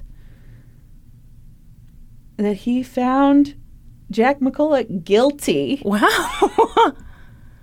I'm sorry, you're specifically citing the credibility of the jailhouse informants? When they all have different stories. Yes! Now, it's possible that he told them all different stories, but I don't see why he would have. I mean, I guess that is possible. It's possible. He also went on to elaborate beyond that he had extreme confidence that his decision to find Jack McCullough guilty would be upheld upon appeal. Okay. Spoiler alert. Yeah. He's wrong. There's just not enough. Yeah. Jack McCullough was sentenced to life in prison with the possibility of parole after 20 years. However, at the time of his sentencing, he was 73 years old. Yeah, so she's done. Yeah. Jack McCullough was not done. Yeah. However, there was a brief moment of rejoicing in Sycamore as this was the coldest cold case to ever be solved. But Jack McCullough appealed his conviction multiple grounds. And actually, his initial appeal was denied. Initially, he appealed on the grounds that the deathbed confession should not have been let in and his alibi should have been allowed at trial. But an appeals court sided with the lower court on the judge's decision. And I'm not real clear on why his alibi was not allowed in. It was something about, somebody couldn't directly testify about where the collect call was placed from, and it doesn't necessarily prove a timeline. Mm-hmm. So, because there's not a concrete time of when Maria went missing. That initial appeal was denied. He then submitted pro se a post-conviction relief petition saying that he asked for his conviction to be set aside. Initially, this was dismissed, saying that it was frivolous and without merit. But the public defender who had represented Jack McCullough at trial thought that there was something to this. And he actually asked for like a special prosecutor to look at it. And they did. And they thought there wasn't enough evidence to convict him. Wow. And so his conviction was overturned. Ugh. His sentence was thrown out. Mm-hmm. And he was granted a new trial. They didn't go again. They didn't. And they actually publicly announced that he was innocent of the crime. No. Yes. Yes. So officially on paper, he is an exoneree. Oh, fuck off. Mm-hmm. Fuck off. Mm-hmm. How do you feel about this? I fucking hate it. I think they clearly have the right guy. But but I agree. There's not enough evidence to prove it in a court of law. I completely agree. And so I hate it. I hate it. I hate that he is exonerated. Yeah, that's such bullshit. That he was wrongfully convicted and then it was overturned. And that he was able to sue the city of Seattle and receive $300,000. Brandy, you're killing me. Mm-hmm. You are killing me. Yep. He sued. Okay, so he sued off. Oh my God. The city of Seattle for allegations of pervasive misconduct. Oh, wow. And that's they rich. Settled with him and paid him $300,000. I wish they would have just murdered him. Mm-hmm. Yep. And so he's got himself a little piece of paper that says he was declared innocent by the DeKalb County Circuit Court on April 12th, 2017. I could projectile vomit. Mm-hmm. And that's the coldest cold case that was ever solved. I hated that so much. So much. That was terrible. It's terrible. It's 100% the right guy. Yeah. And the thing that drives me nuts is he should have gone to prison for a million other things he did. Yeah. Yeah. They actually did, and this article for CNN, it's called Taken, and it goes way in depth into all of the other shitty stuff he did as well. Mm-hmm. They actually attempted to try him for the molestation of his sisters. Yeah. But there was something about the statute of limitations, but because he had left Sycamore so quickly after, I don't know, they were able to try, it was thrown out is the whole story.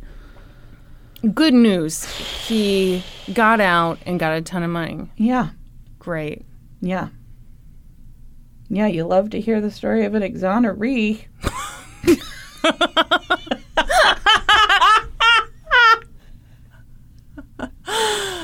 Oh, shit. What a weird story of an exoneree. Usually the exoneree stories are like, oh my gosh, thank God he got out after all that. No. I've never heard one like this. Right? No. Yeah. I think that's why I was like, I told you, I was like, I just don't like the case. I don't like it. Yeah, it's funny. I couldn't really tell why I didn't like the case, but that's why. It's because when you hear about somebody getting exonerated, you're supposed to be like, woo! But in this case, it's like, no, that fucking dirtbag belongs in prison for the rest of his life. For like a million different things. Shit. Just lock him up. Oh my God. That's horrible. Uh-huh. Yep.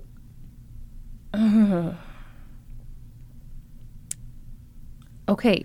when you said you didn't like your case today, I thought maybe you'd accidentally picked a lame one or something.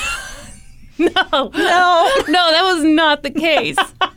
Oh, well, that's just it too. Is that like as I kept researching, it was just like getting bigger and bigger and bigger, and it's like he did worse, all of and this worse shit. and worse. Yes.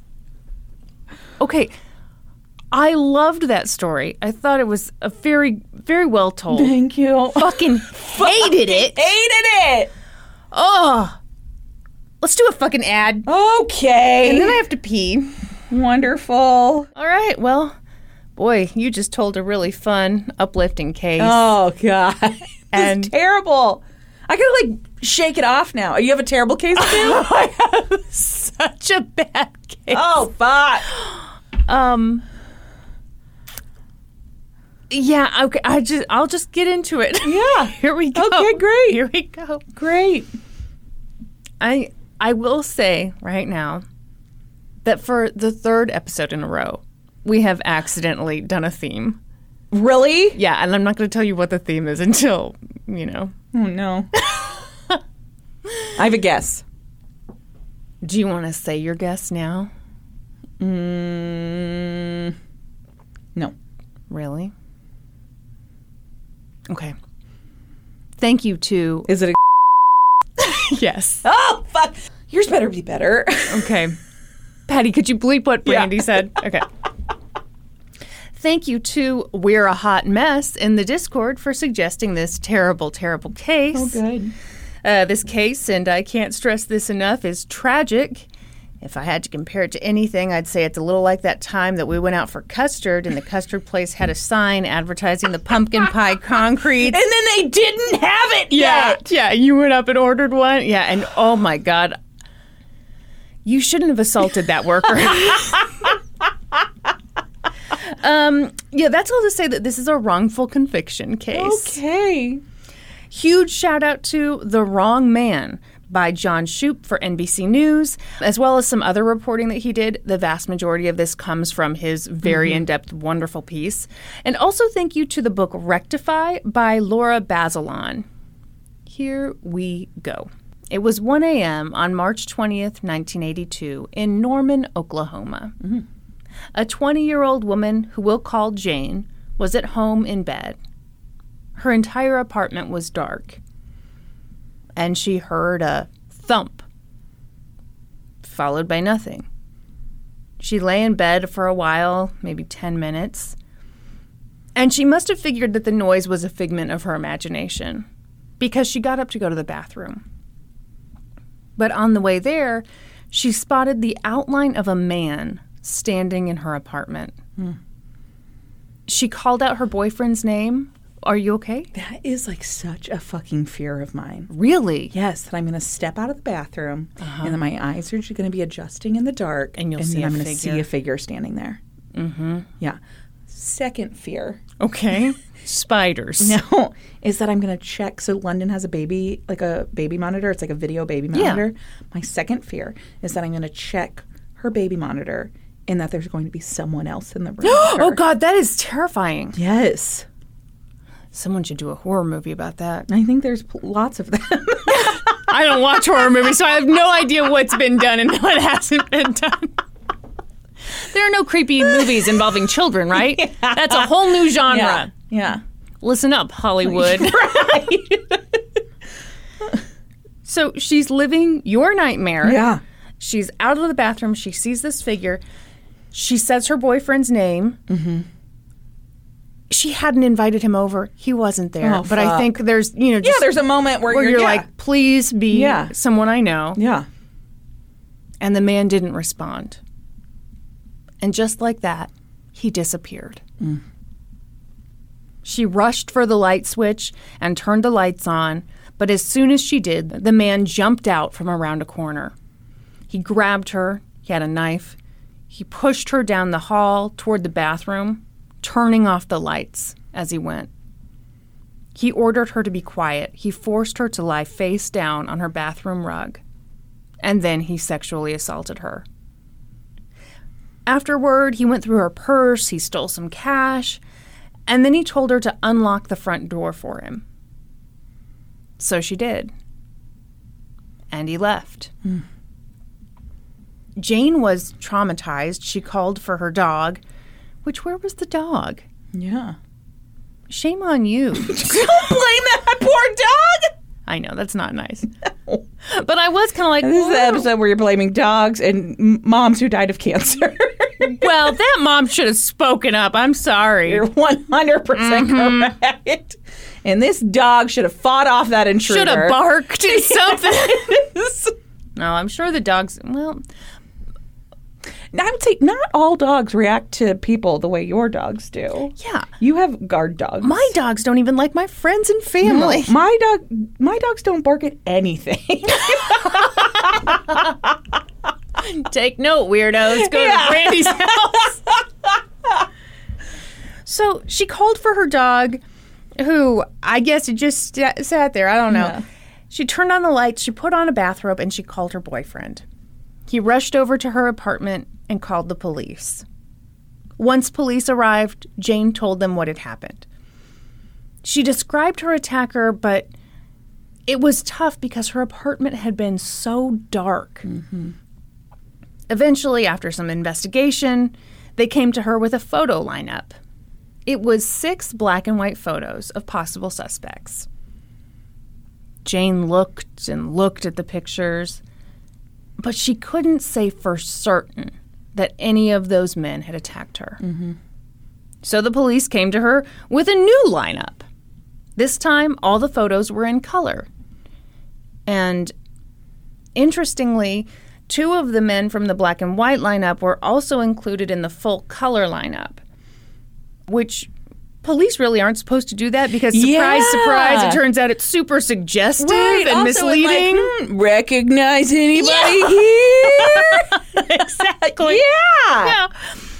But at any rate, with this new full color lineup, Jane identified the man who'd been in both lineups and who most closely resembled the man who'd attacked her.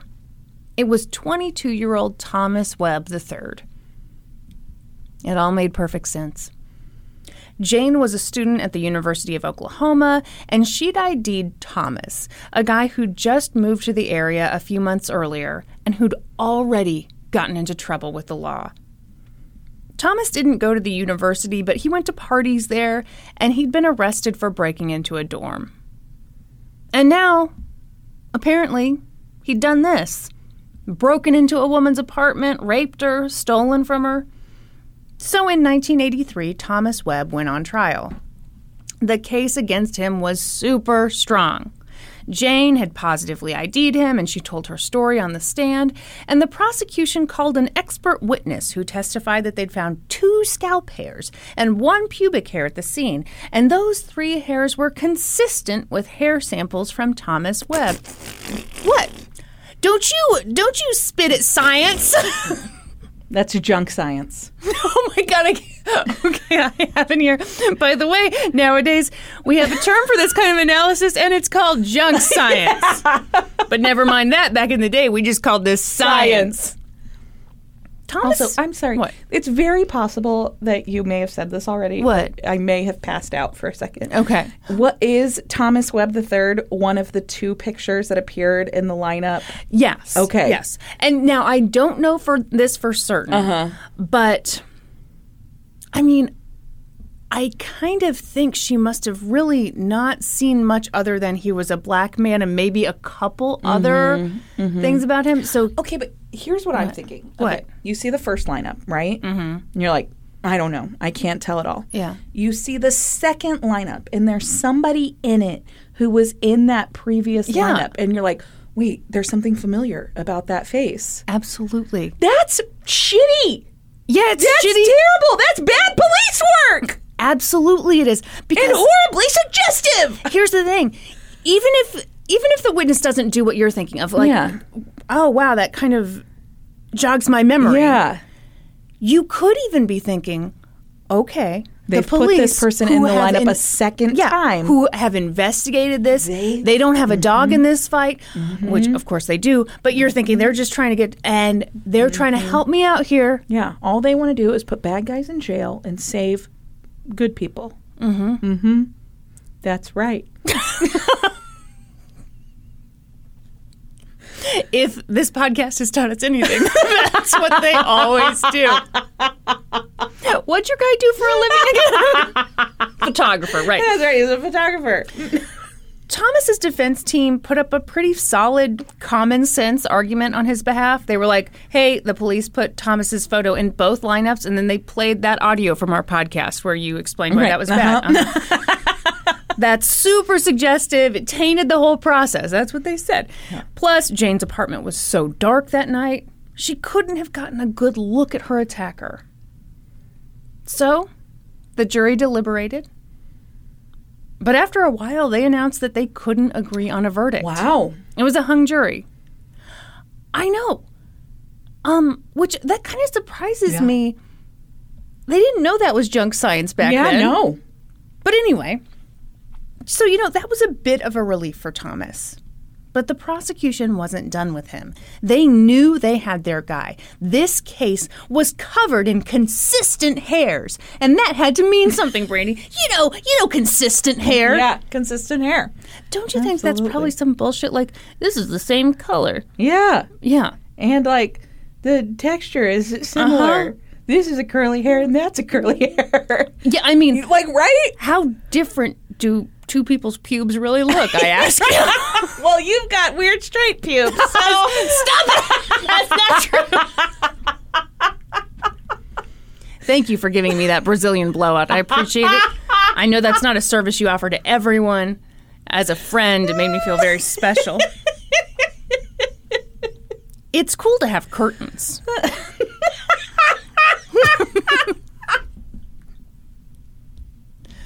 Got to keep it spicy. Norman and I have been married a while, Vagina curtains. Everyone, she's lolling around in her chair right now. So the prosecution met with the defense and offered up a plea deal. Plead guilty to this crime and you'll get 15 years. And Thomas's public defender was like, take the fucking deal. Yeah, you need to take the deal. You're facing a lot of time, and if you go this route, you'll get out a lot faster.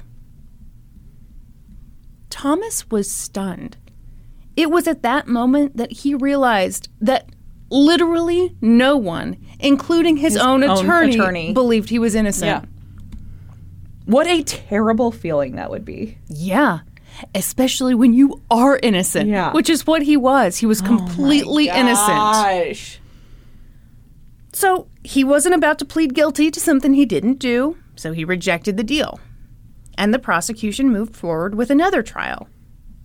Thomas's second trial lasted 1 day. Oh. I know. What? I think a lot of these cases go really fast, and then, boom, you're locked up forever. Yeah. From what I could tell, not much changed from the first trial.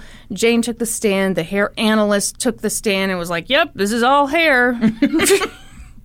And the defense was like, dark room, photo lineup's bullshit.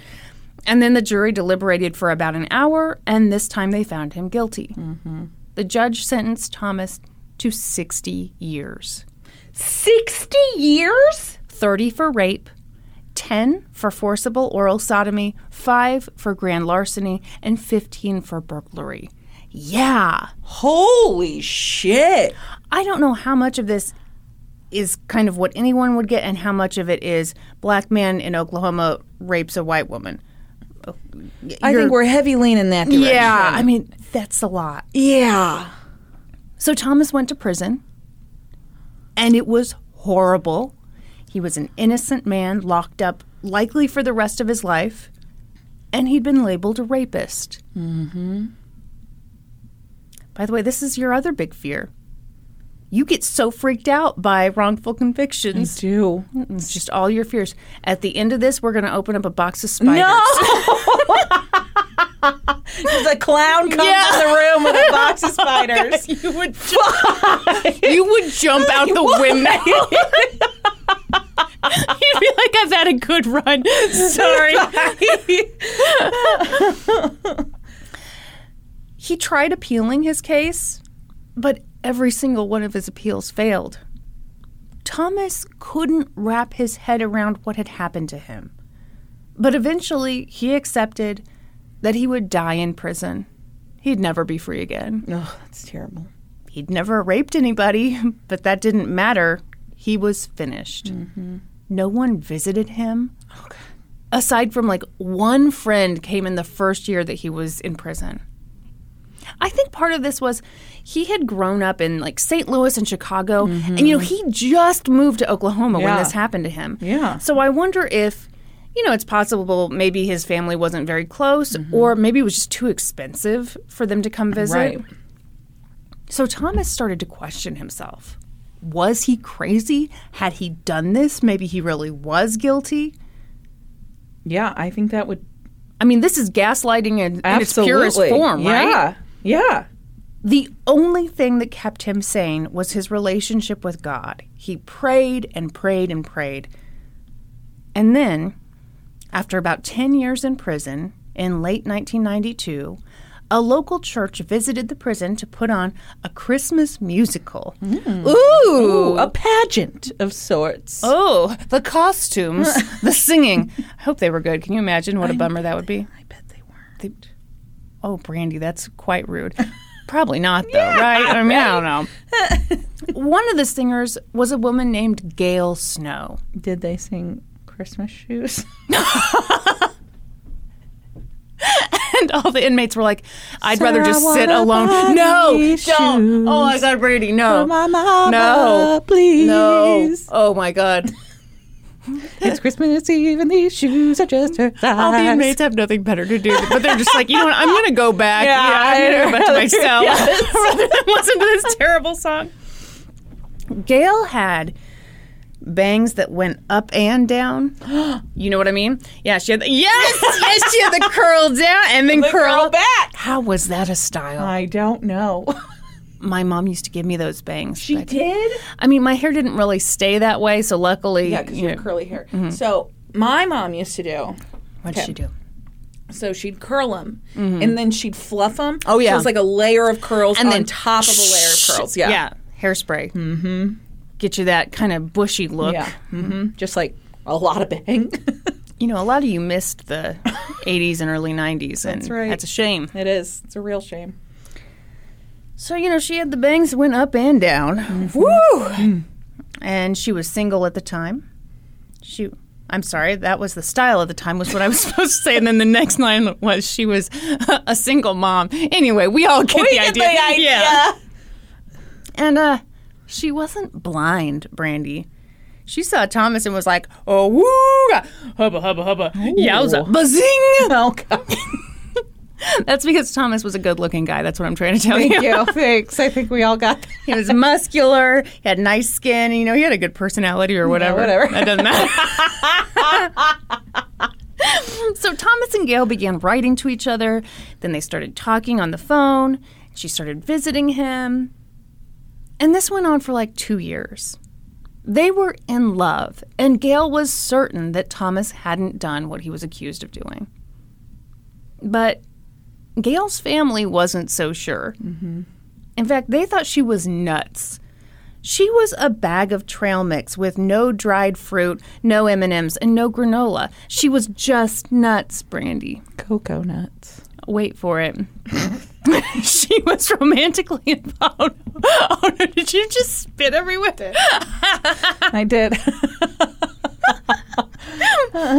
She was romantically involved with a convicted rapist. Yeah. What the hell was wrong with her? Had the Aquanet soaked into her brain? We'll never know.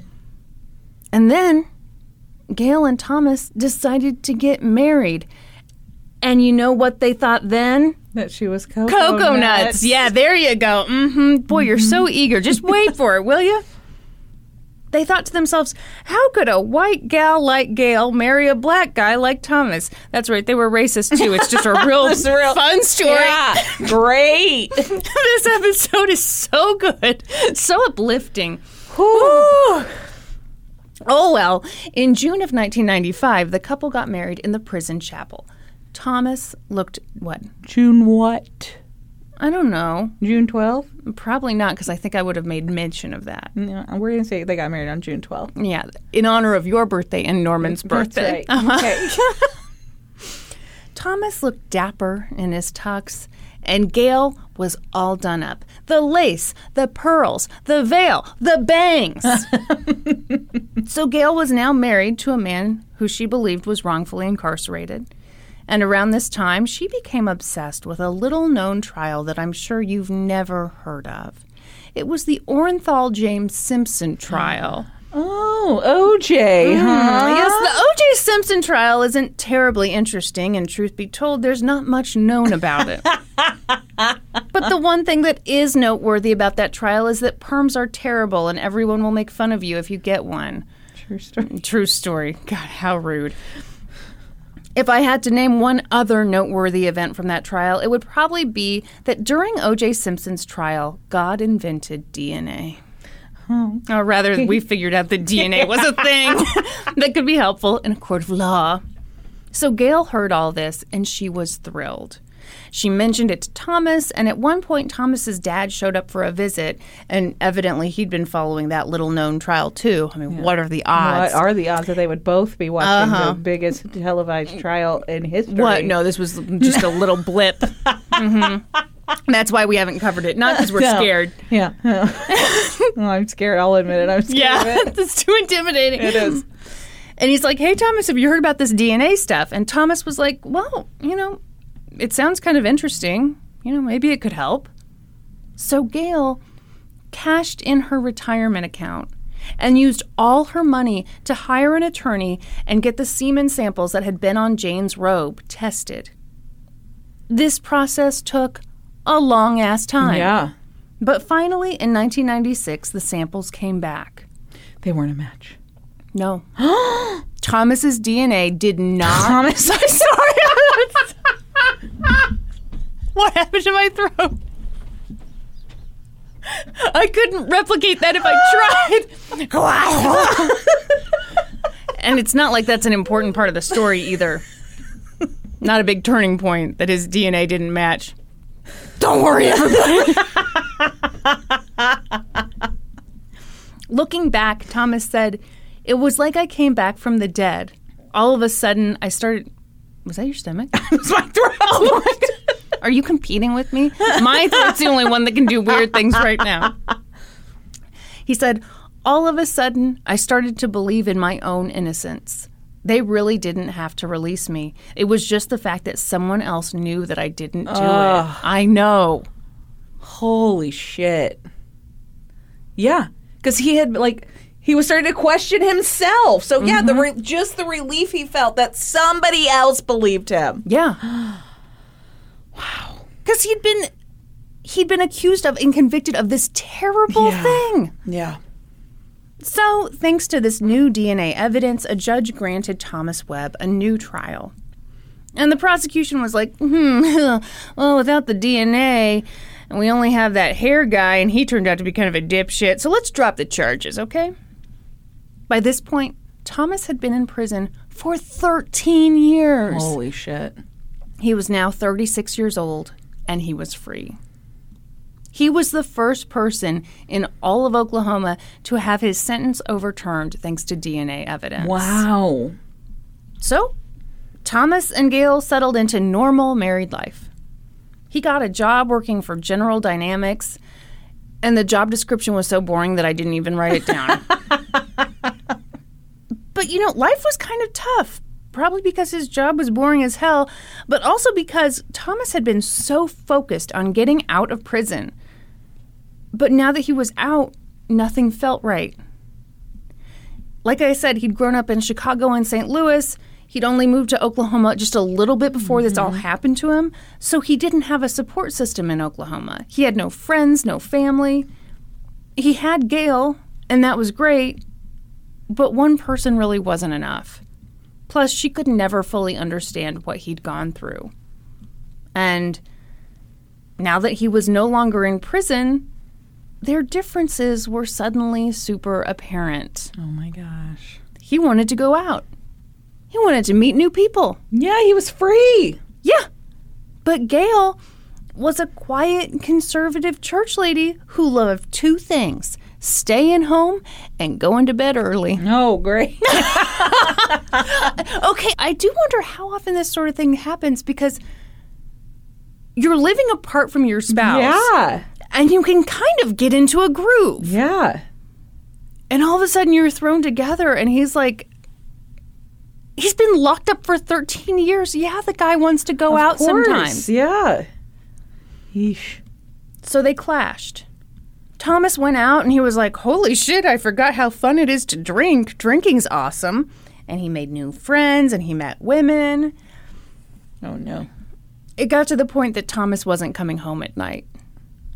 Sometimes he was gone for months at a time. Months at a time?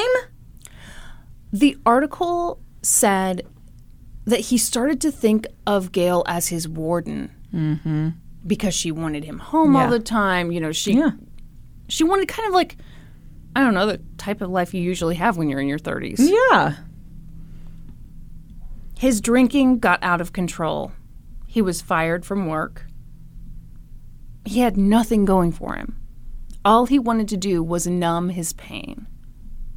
Okay, so this was part of the reporting that I thought was so interesting in that article by Jonathan, what's his last name? I can't remember now. We all remember. Very nice.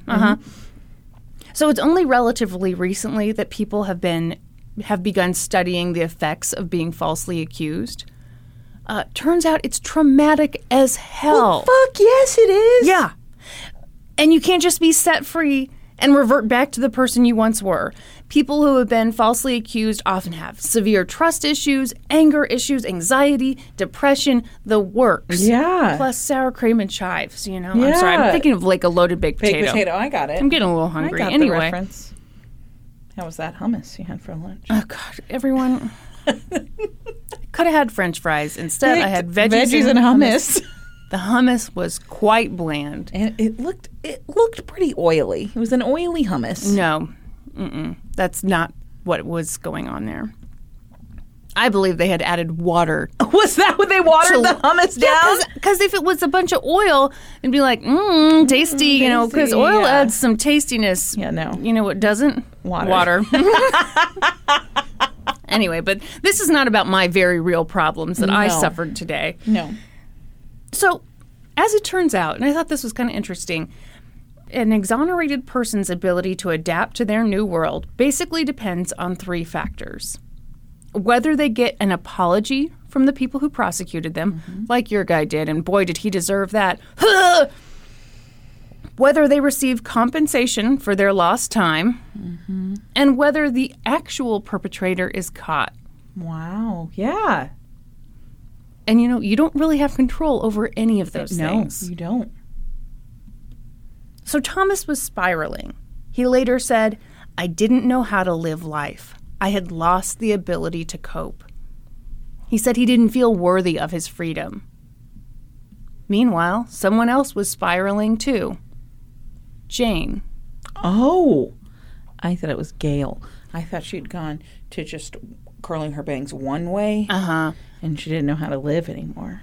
I mean, that is a devastating change to make when you no longer have the bangs going straight up in the air. Yeah, I mean, I don't think Gail was doing too hot either. Okay, great. Because she had been, what's the word for when your family hates you because you married a black guy? Ostracized? Yeah, that's not, it's not the word I was thinking of.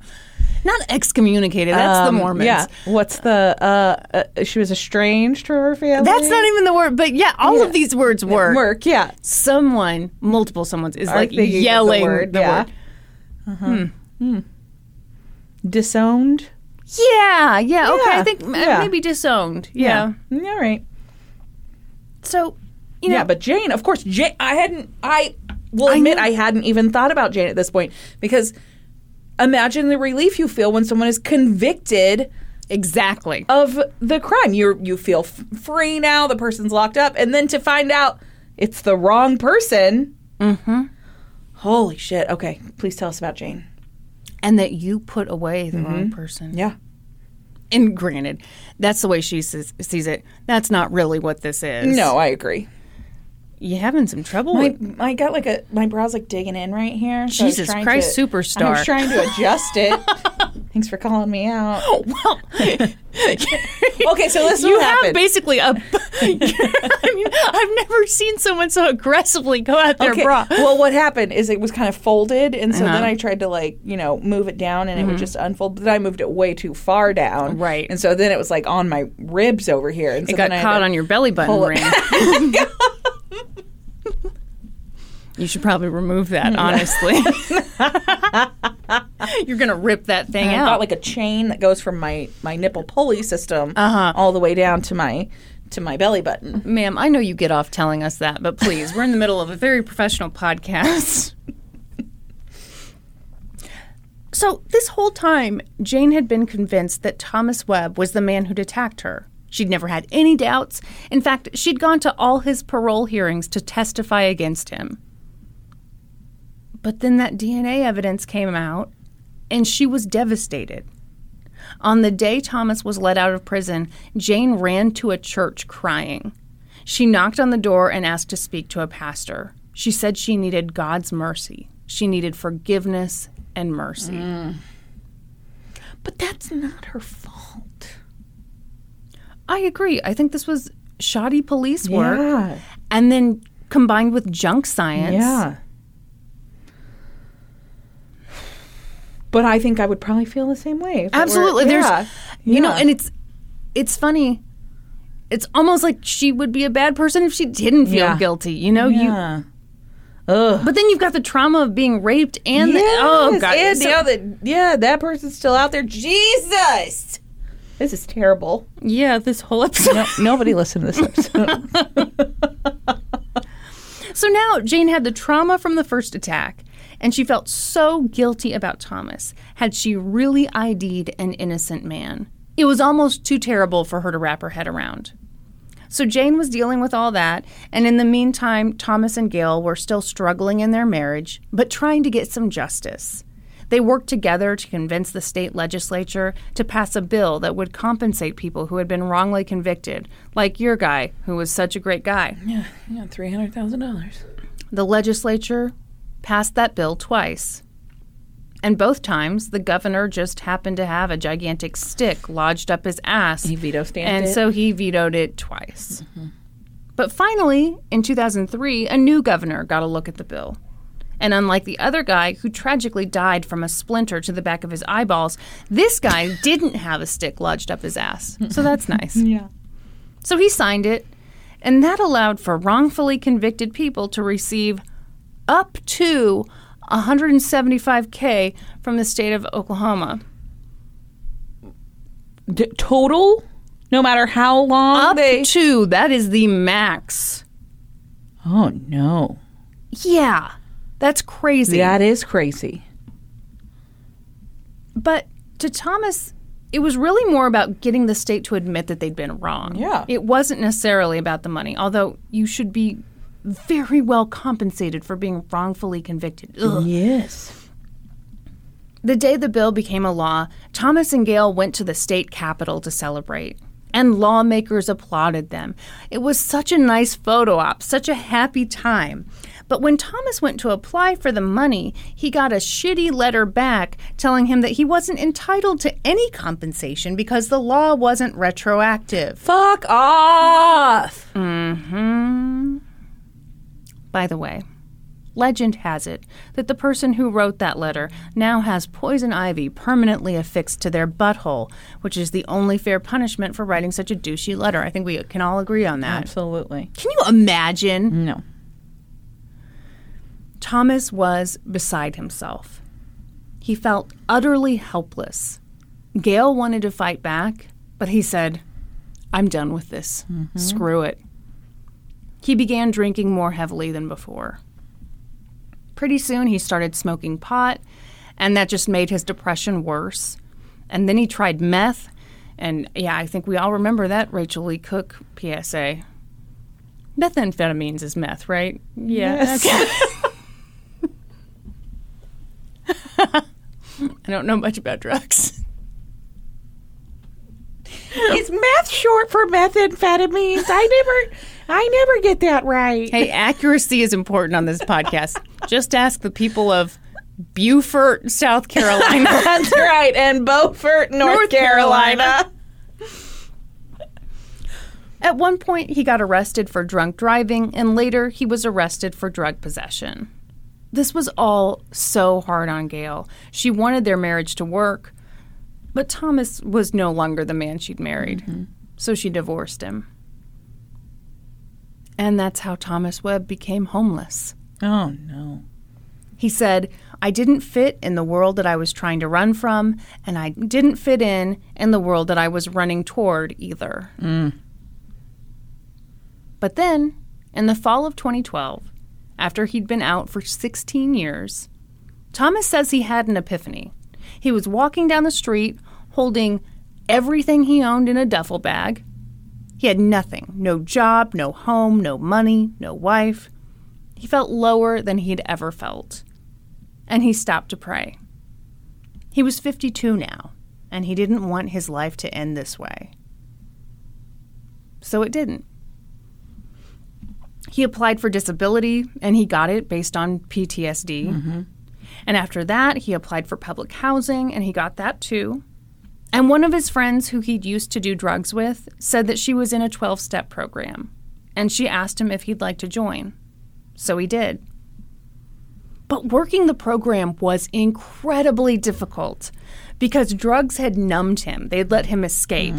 And without them, he had to feel everything.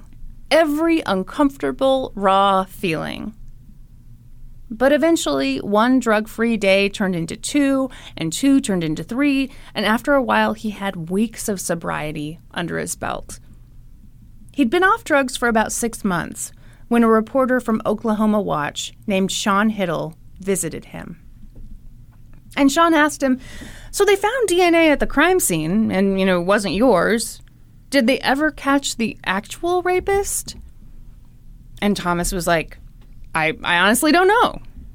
And so the reporter went to the police, and the police were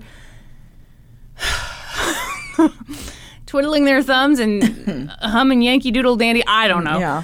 But they were like, now that you mention it, I suppose we could run it through the national database. Oh, could you? Yeah. You think that might be a nice thing to do? Why the...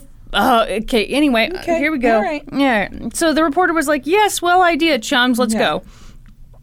So they ran it through the database. And there was a match. Yep. Yeah. All of a sudden, decades after the crime, they knew who had raped Jane. It was Gilbert Dwayne Harris. Gilbert had been living in Norman, Oklahoma, and working for the city as a sanitation worker at the time of the attack. He had since moved to Mississippi. But here's a fun fact.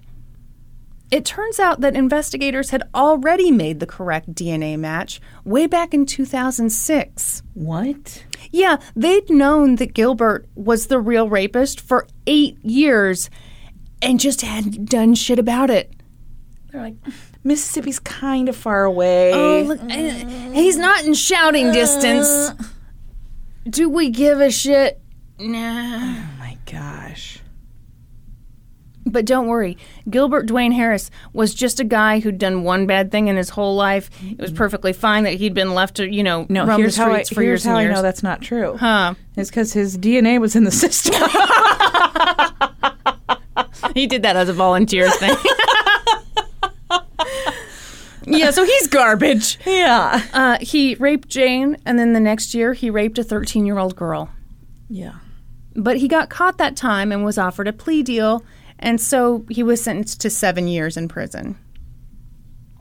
Then he got out and broke in somewhere with a gun and went to prison for that, and then he got out again, and in 2004 he was charged with molesting a 9-year-old girl. Oh my gosh. And that case wasn't prosecuted.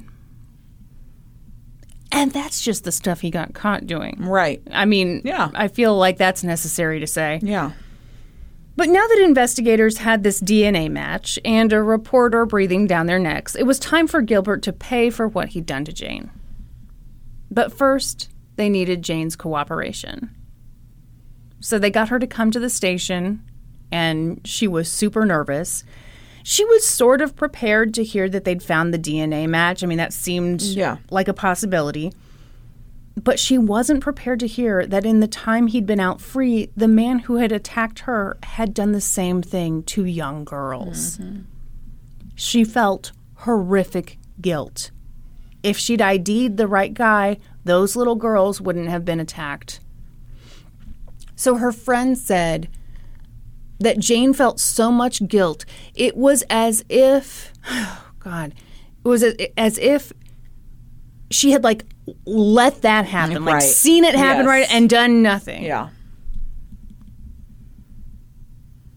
The other thing that I think is so interesting was even though Thomas had been exonerated thanks to the DNA, Jane had always clung to the hope that maybe she'd been right all along. Mm-hmm.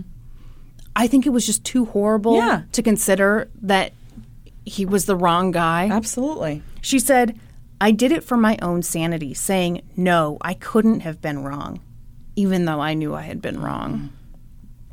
In Jane's eyes, this was all her fault. What happened to Thomas, what happened to the other girls, it was all on her.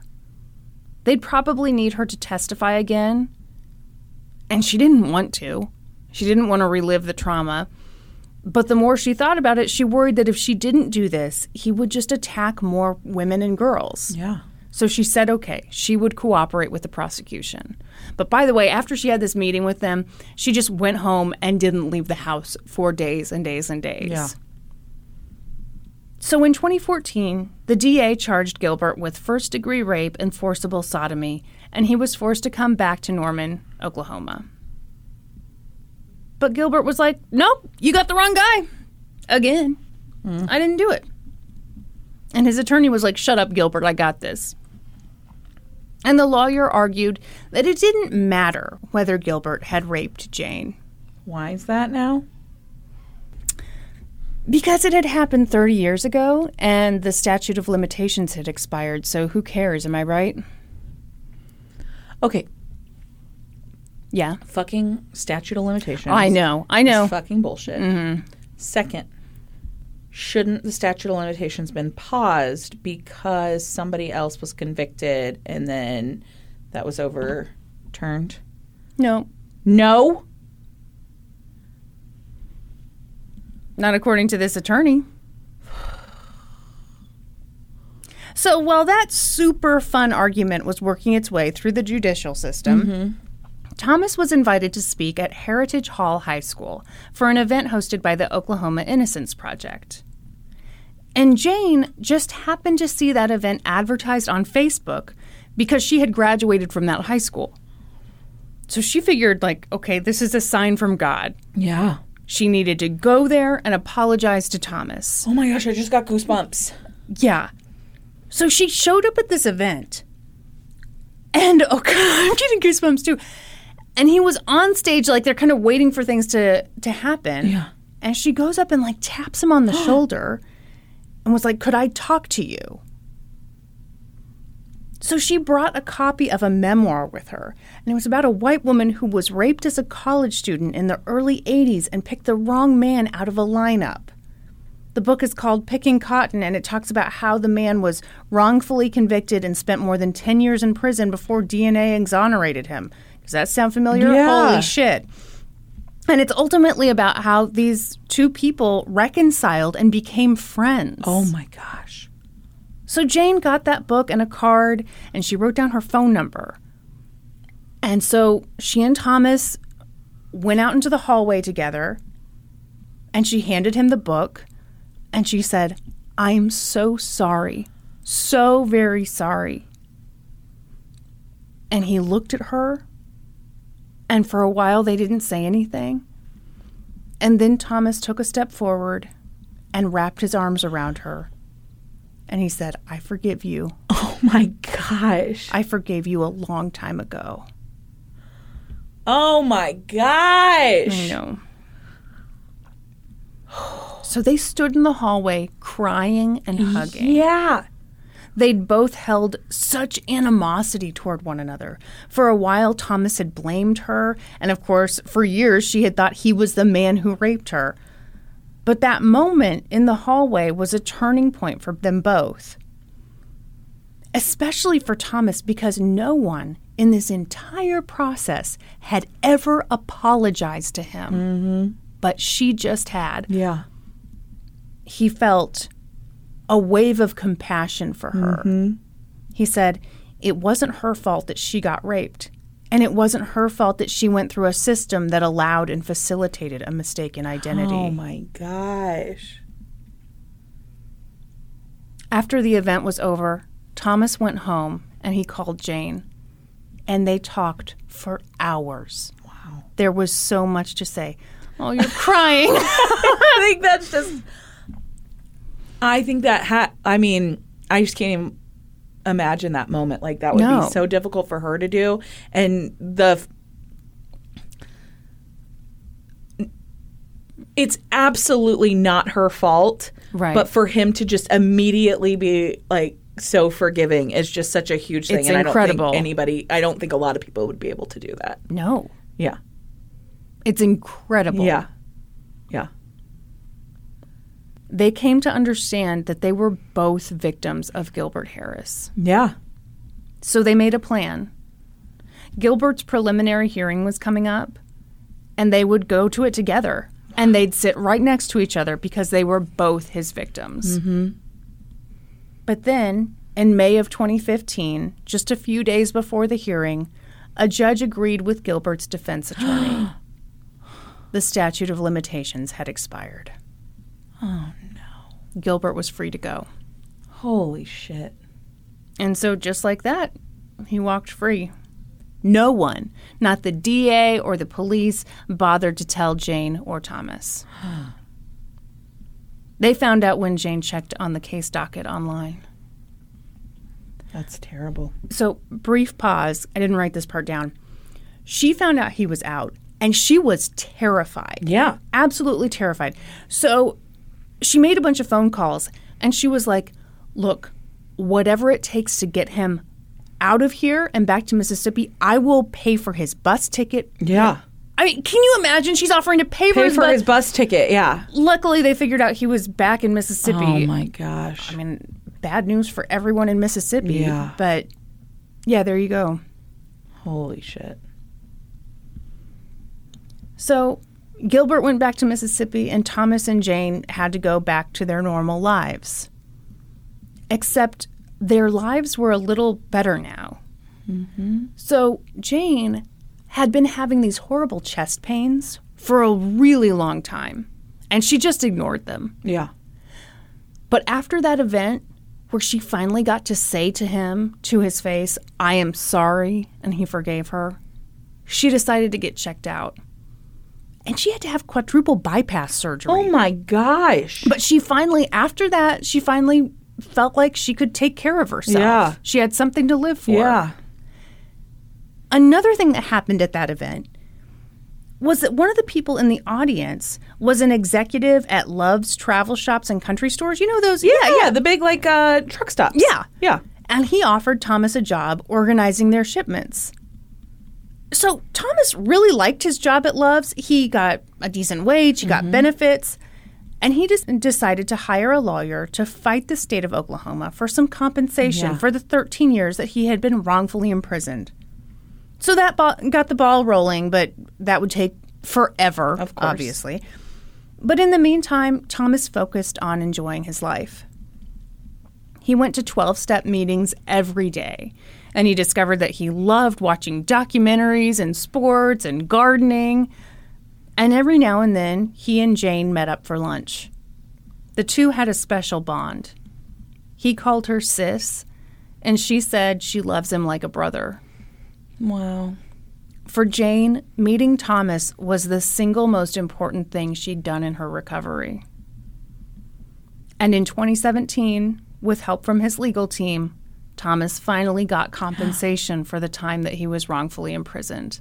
Yeah, but what, like $12 since it's maxed out at $175,000? He got $175,000.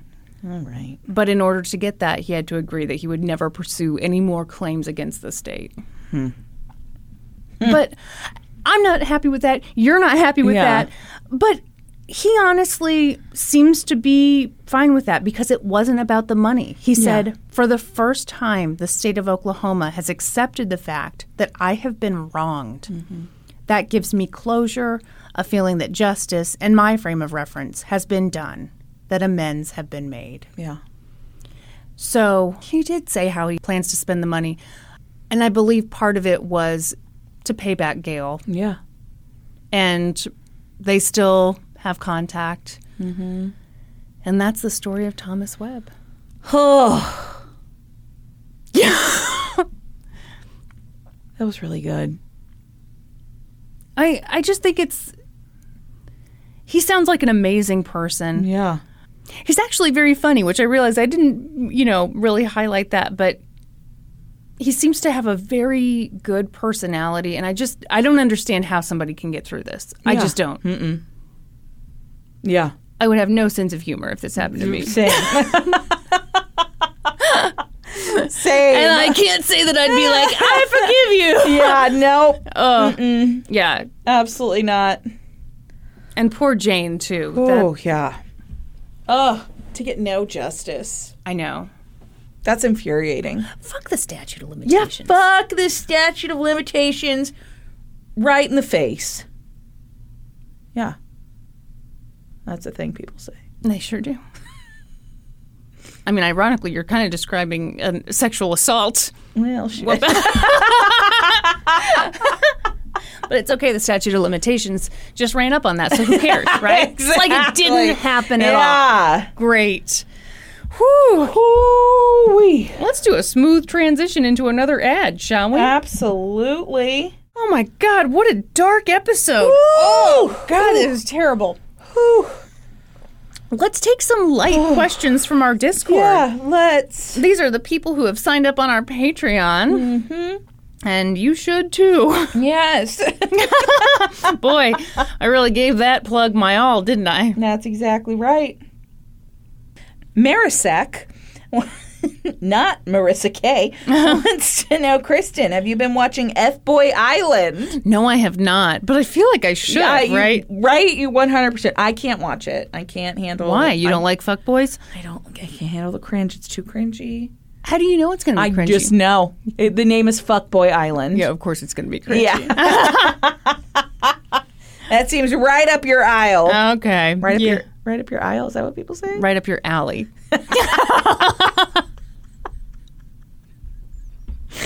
Oh, no, I snorted.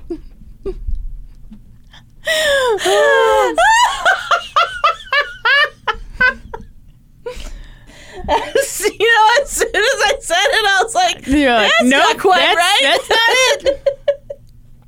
Hufflepuff77 says, today my 4-year-old told me she wants to be a banana when she grows up.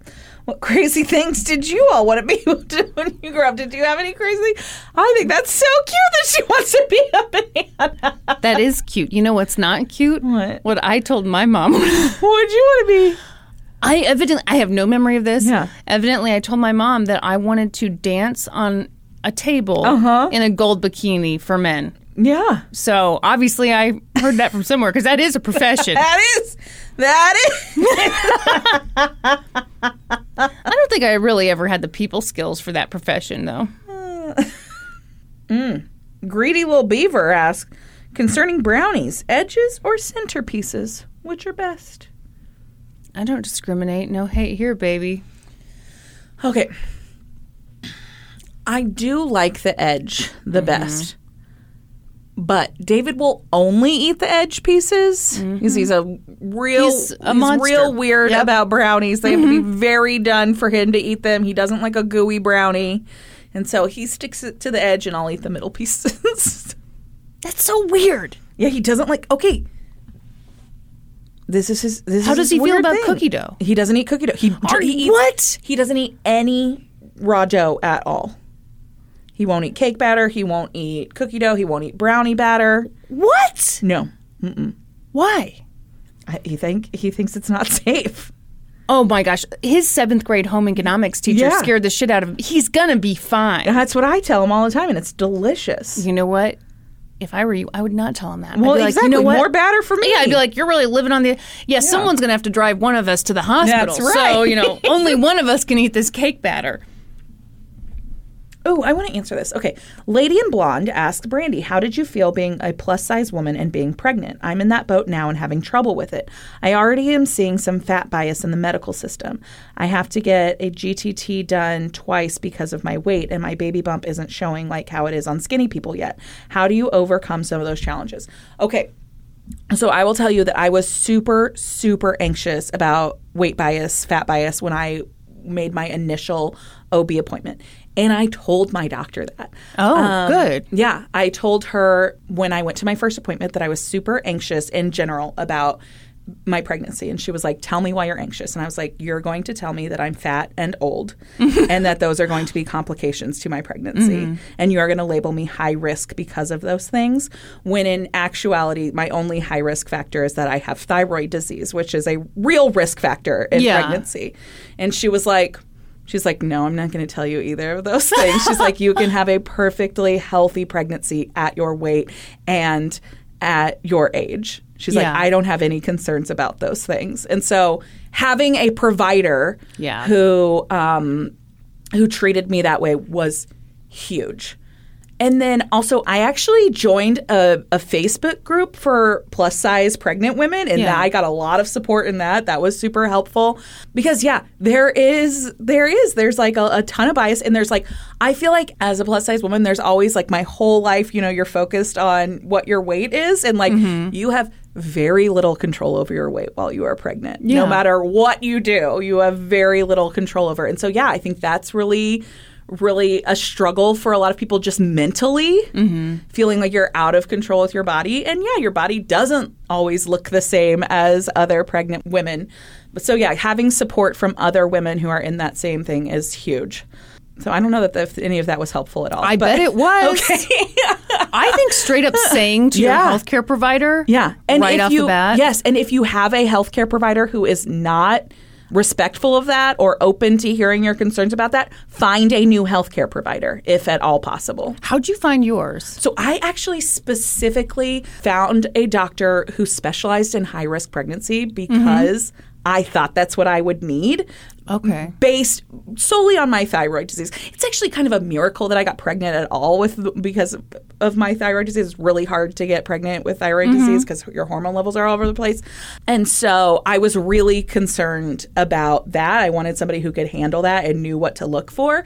And so I just picked a high-risk doctor, and I thought, okay, if I go to her and I just tell her my concerns, like I just put it out there, which was huge for me because that does not seem like you at all. I was super anxious. I think I was like literally shaking when I was like telling her. I can promise you were because you were almost shaking just retelling the story. Yeah. And so, I think I was like, okay, I will go to this appointment. I will make this appointment with this doctor, and I will, whatever her reaction is, will gauge if I stay here for my pregnancy or not. And I couldn't have asked for a better doctor. She worked through my anxieties with me through my whole pregnancy. I think it's so, so important. And it's really important to know that as long as your healthcare system allows it, that if you don't fit with that healthcare provider, find someone who you have a better fit with. Yeah. In my pregnancy group that I was in, I saw all kinds of people who were being told horrible things from their healthcare providers. And it's like, go find somebody else if at all possible. Yeah. Yeah. Personally, I really love the term geriatric pregnancy.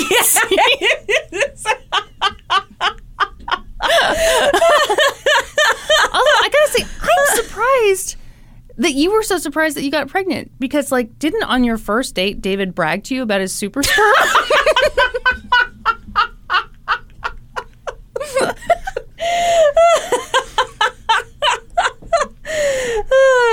Everyone has a talent. That's what I always say. That's right.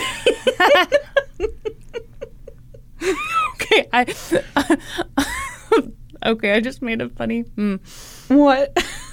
Okay, Steer Queer, y'all, says favorite period drama, and I was thinking dramatic periods, but then they say movie or TV show, and I realized... Oh, you're not talking about a moment where you maybe acted irrationally because you were on your period? Remember that house I burned down? Turns out I just had my period I just that had day. my period. Women are fun.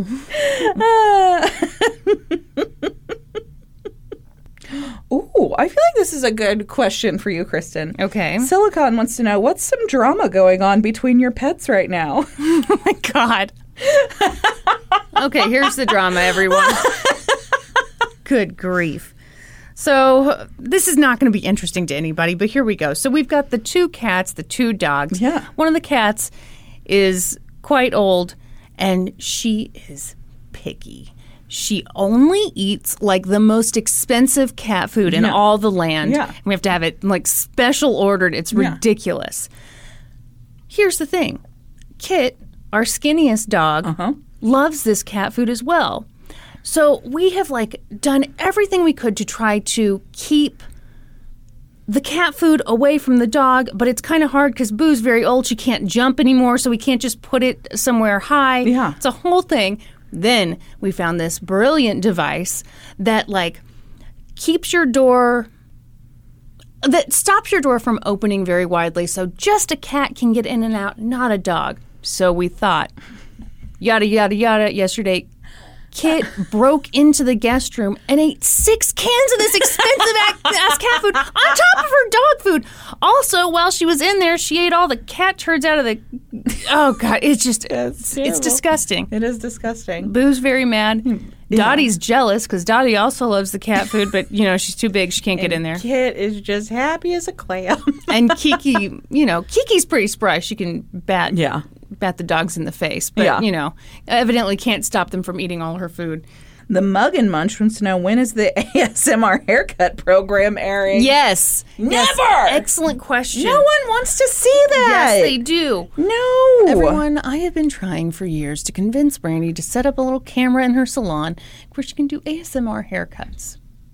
She refuses because she doesn't know good business ideas ever. She's also turned down It Works and all my Beachbody stuff, so it's devastating. Stop trying to be my coach.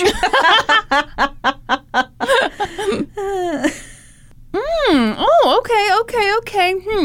Looks like someone's going to roast you here, Brandy. Oh, no. Did you know when Lincoln was president? Wants to know, Brandy, why in the past did you give Kristen crap for saying how sexy Norm is? But now you talk about how sexy David is. Unfair. Apologies are needed. And like 12 exclamation points. Yes, apologies are needed. Are they? Have I shamed you for finding your husband attractive? I believe you have. I apologize. This apology doesn't feel super sincere. I'm going to need you to grovel more. Thank you.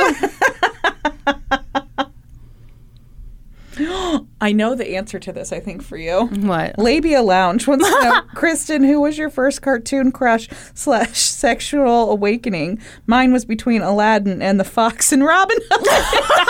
Oh my gosh! I think I know yours. What is it? Gaston. Oh, absolutely. Yes. Absolutely. Although I thought the Fox in Robin Hood was pretty hot, too. Yeah. That was a hot fox. That was a hot fox. Foxy. Okay, Foxy yeah. fox. But yeah, Aladdin. Yeah, Aladdin, very, very that attractive. Little vest. Yep. Sarah, not Sarah Middlebush, says, I work in a museum. It's my passion and I love it. What's been your most memorable museum visit? Where was it? And what do you remember from your time there? Oh my God, I fucking love museums. I love museums too. Well, you love the gift shops. Okay, so my favorite museums, although, you know what? Okay. Favorite serious museums, Holocaust Museum in D.C., the place where Martin Luther King Jr. was assassinated. Yeah, it's the Civil Rights Museum. Yeah. That was a great museum. Yeah. Fun museums. Gore Psychiatric Museum is one of mine. In St. Joseph. In St. Joseph, yeah. In Independence, Missouri, there is a hair museum. I want to go so bad. You need to I've never been. It is crazy. It is the kookiest place on earth. Yeah. So back in Victorian times, you know, you couldn't always have a picture of your dead loved ones. So what would you do? You'd take a big chunk of their hair and make art out of it. And it is the creepiest shit ever. And there's this lady in Independence, Missouri who collects all kinds of hair art. It's on all her walls. She claims she has a scrap of Abe Lincoln's hair. I don't know, man. But anyway, it's a wild time for her. Wild time. I want to go so bad. Oh. Berhita, I'm guessing. Or Bergita. Either way. Wants to know favorite Oreo flavor. Do you get into the flavored Oreos or do you like the OGs? Well, of course, everyone loves the original Oreos. Double stuffs. No, that's too much stuff. The mint ones are my favorite. Oh, I do like the mint ones. I was going to say I'm not a big fan of the flavored ones. Okay, but that's, now that you've said that. But it's a lie. You realize you were lying. And you need to apologize another time on this podcast. I love the lemon ones. Yeah, those lemon ones are good. They are so good. I just got these like Java chip ones. Not so good, huh? I didn't like them. I like how you said it softly in case the Oreos could hear us and get offended. Here's how much I didn't like them. Did you throw them away? I did. I ate 2 and threw them away. Wow. Mm-hmm. Couldn't even bring them to work and share them with the gang? So here's the real story. I ate 2 and then I was like, maybe I'm just not in the mood for them. And so then I put them in my pantry. And there they sat. Okay, yeah. And so then we just cleaned out the pantry and I threw them in the trash. Yeah. That's a shame. Yeah. It's a real waste of Oreos. Yep. You know what I think we should do now? Supreme Court inductions? Yeah, and we were just talking about cookies, and we are still reading people's names and favorite cookies. Evidently some people want to move on to a new topic. I love this topic. I love this topic too because I'm constantly hearing new cookies that I've never heard of before, and I'm like, you should probably look that up and make those. Yeah, for research purposes. That's exactly right. I'm just kind of stalling while I get to the right episode here. Me too. Oh, here I am. Oh, here we go. I see your little pink Kristen. Yeah, you do. All right. Kate Maher. Peanut butter. Jackie Mullen. I like cake because I burn cookies. Alex H. Discontinued powdery lemon Girl Scout cookies. Rest in peace. I don't know what those They're are. called Savannah Smiles. You just skipped right over that part. Did you think that was her name? Oh, yeah. I'm sorry. Oh, sorry, Alex. Whoops. Savannah Smiles. Okay, if I'm remembering, I think they're like lemon coolers. Did you ever have lemon coolers? I don't think so. Oh my gosh, they're these little lemon cookies, and they're coated in powdered sugar, and they're like. Is it like a lemon bar, but just no? It's not. It's cookie. There's no curd involved. Okay. I apologize. Very crisp, lemony flavor. Okay. Okay. Anyway, Daisy and Tofu are cuties. Is that your real name? I don't think so. Dark chocolate chip. Hester. Vegan chocolate chip oatmeal raisin. Chris Harnois. Almond shortbread thumbprints with raspberry jam. No jam in the cookies. Yes, jam. Jam it up. No Pump up the jam. Kristen McConnell. Meatball cookie. What the? No, I don't want that. Okay, she says, it does not have meatballs, I promise. It better not. It's kind of like a chocolate chip cookie, but with nutmeg, allspice, and cloves.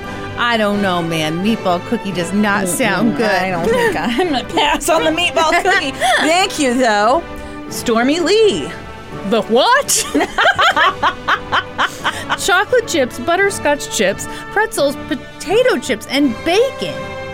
I own a small home business, and this is one of my most popular cookies. Oh. Well, I would try it. I would try that. Yeah, okay. Yeah, a little sweet, a little salty. Yeah. I like how we always say, we'll try it. No one's offering. No one has offered us any of their cookies. Megan Berry. Peanut butter cookies with chocolate-covered pretzels and an M&M nose so it looks like a reindeer. Oh, that's cute. April Rogers. White chocolate chip macadamia. Becky Rush. Basic white girl chocolate chip. Nicole Bivens. Browned butter toffee chocolate chip. Oh, I love toffee, so I bet that's probably pretty good. Amber Macaulay. Giant eagle thumbprint cookies. Does it taste like eagle? It's made with real eagle. It's expensive and illegal to consume, but it is good. They should call them a legal eagle cookie. That's a free idea. Yeah. Who was it who owns a bakery? There you go. There you go. A legal eagle cookie. Don't sue us when you're inevitably shut down. Maddie White. Oatmeal raisin cookies. Courtney Fountain. Half-baked M&M cookie. Anna Kempke. Sugar cookie. Tanyana. M&M cookies. Steven Plukowski. Zingerman's Funky Chunkly. I'm sorry. Zingerman's Funky Chunky Chocolate Cookie. What's Zingerman's? Is that a bakery? You know. Well, it's probably not a butcher. You're right. Claudia. My butcher makes the best cookies. Made with grilled meatballs. And chunks of eagle. Crap. That is one expensive cookie. Okay, so Claudia, she likes knoppers. Knoppers? What's I don't a know. knopper? I don't know what a knopper is. Sounds maybe dirty. Anyway. Yeah. Gigi. Snickerdoodles. Brooke Scott. Turtle cookies. Made with real turtles. God. Dina. Italian lace cookies made with real lace. Welcome to the Supreme Court. I think there's like a correlation for how serious our cases are and how silly goofy we get toward the end. Yes, no, I think that's absolutely It was simply correct. too much. I think we are glad to be done. Yes. Huh. I'm glad I to sounded never like have to- Stuart's mom just then. I don't wanna. Stuart! Thank you for all of your support. If you're looking for other ways to support us, please find us on social media. Social media. Social media. Randy's trying to rush through. Are you about to explode this episode? That's my thing. No, I'm good. You sure? Please. Yeah, I'm good. Okay. I got no rumblies in the tumbly. All right. Tell them about our Find us social on media Facebook, presence. Twitter, Instagram, Reddit, Patreon. Please remember to subscribe to the podcast wherever you listen, and then head on over to Apple Podcasts. Leave us a 5-star rating and review, and then be sure to join us next week. When we'll be experts on 2 whole new topics. Podcast adjourned. And now for a note about our process. I read a bunch of stuff, then regurgitate it all back up in my very limited vocabulary. And I copy and paste from the best sources on the web, and sometimes Wikipedia. So we owe a huge thank you to the real experts. I got my info from the article The Wrong Man by John Shoup for NBC News, the book Rectify, A Story of Healing and Redemption After Wrongful Conviction by Laura Bazelon, and the National Registry of Exonerations. Yep, my guy also in the National Registry for Exonerations. Isn't that a cool fun fact? That's really fun. I love it. I got my info from a series of articles by Ann O'Neill for CNN, as well as an article by Mara Bovson for the New York Daily News, the Associated Press, and Wikipedia. For a full list of our sources, visit lgtcpodcast.com. Any errors are, of course, ours, but please don't take our word for it. Go read their stuff. Woo!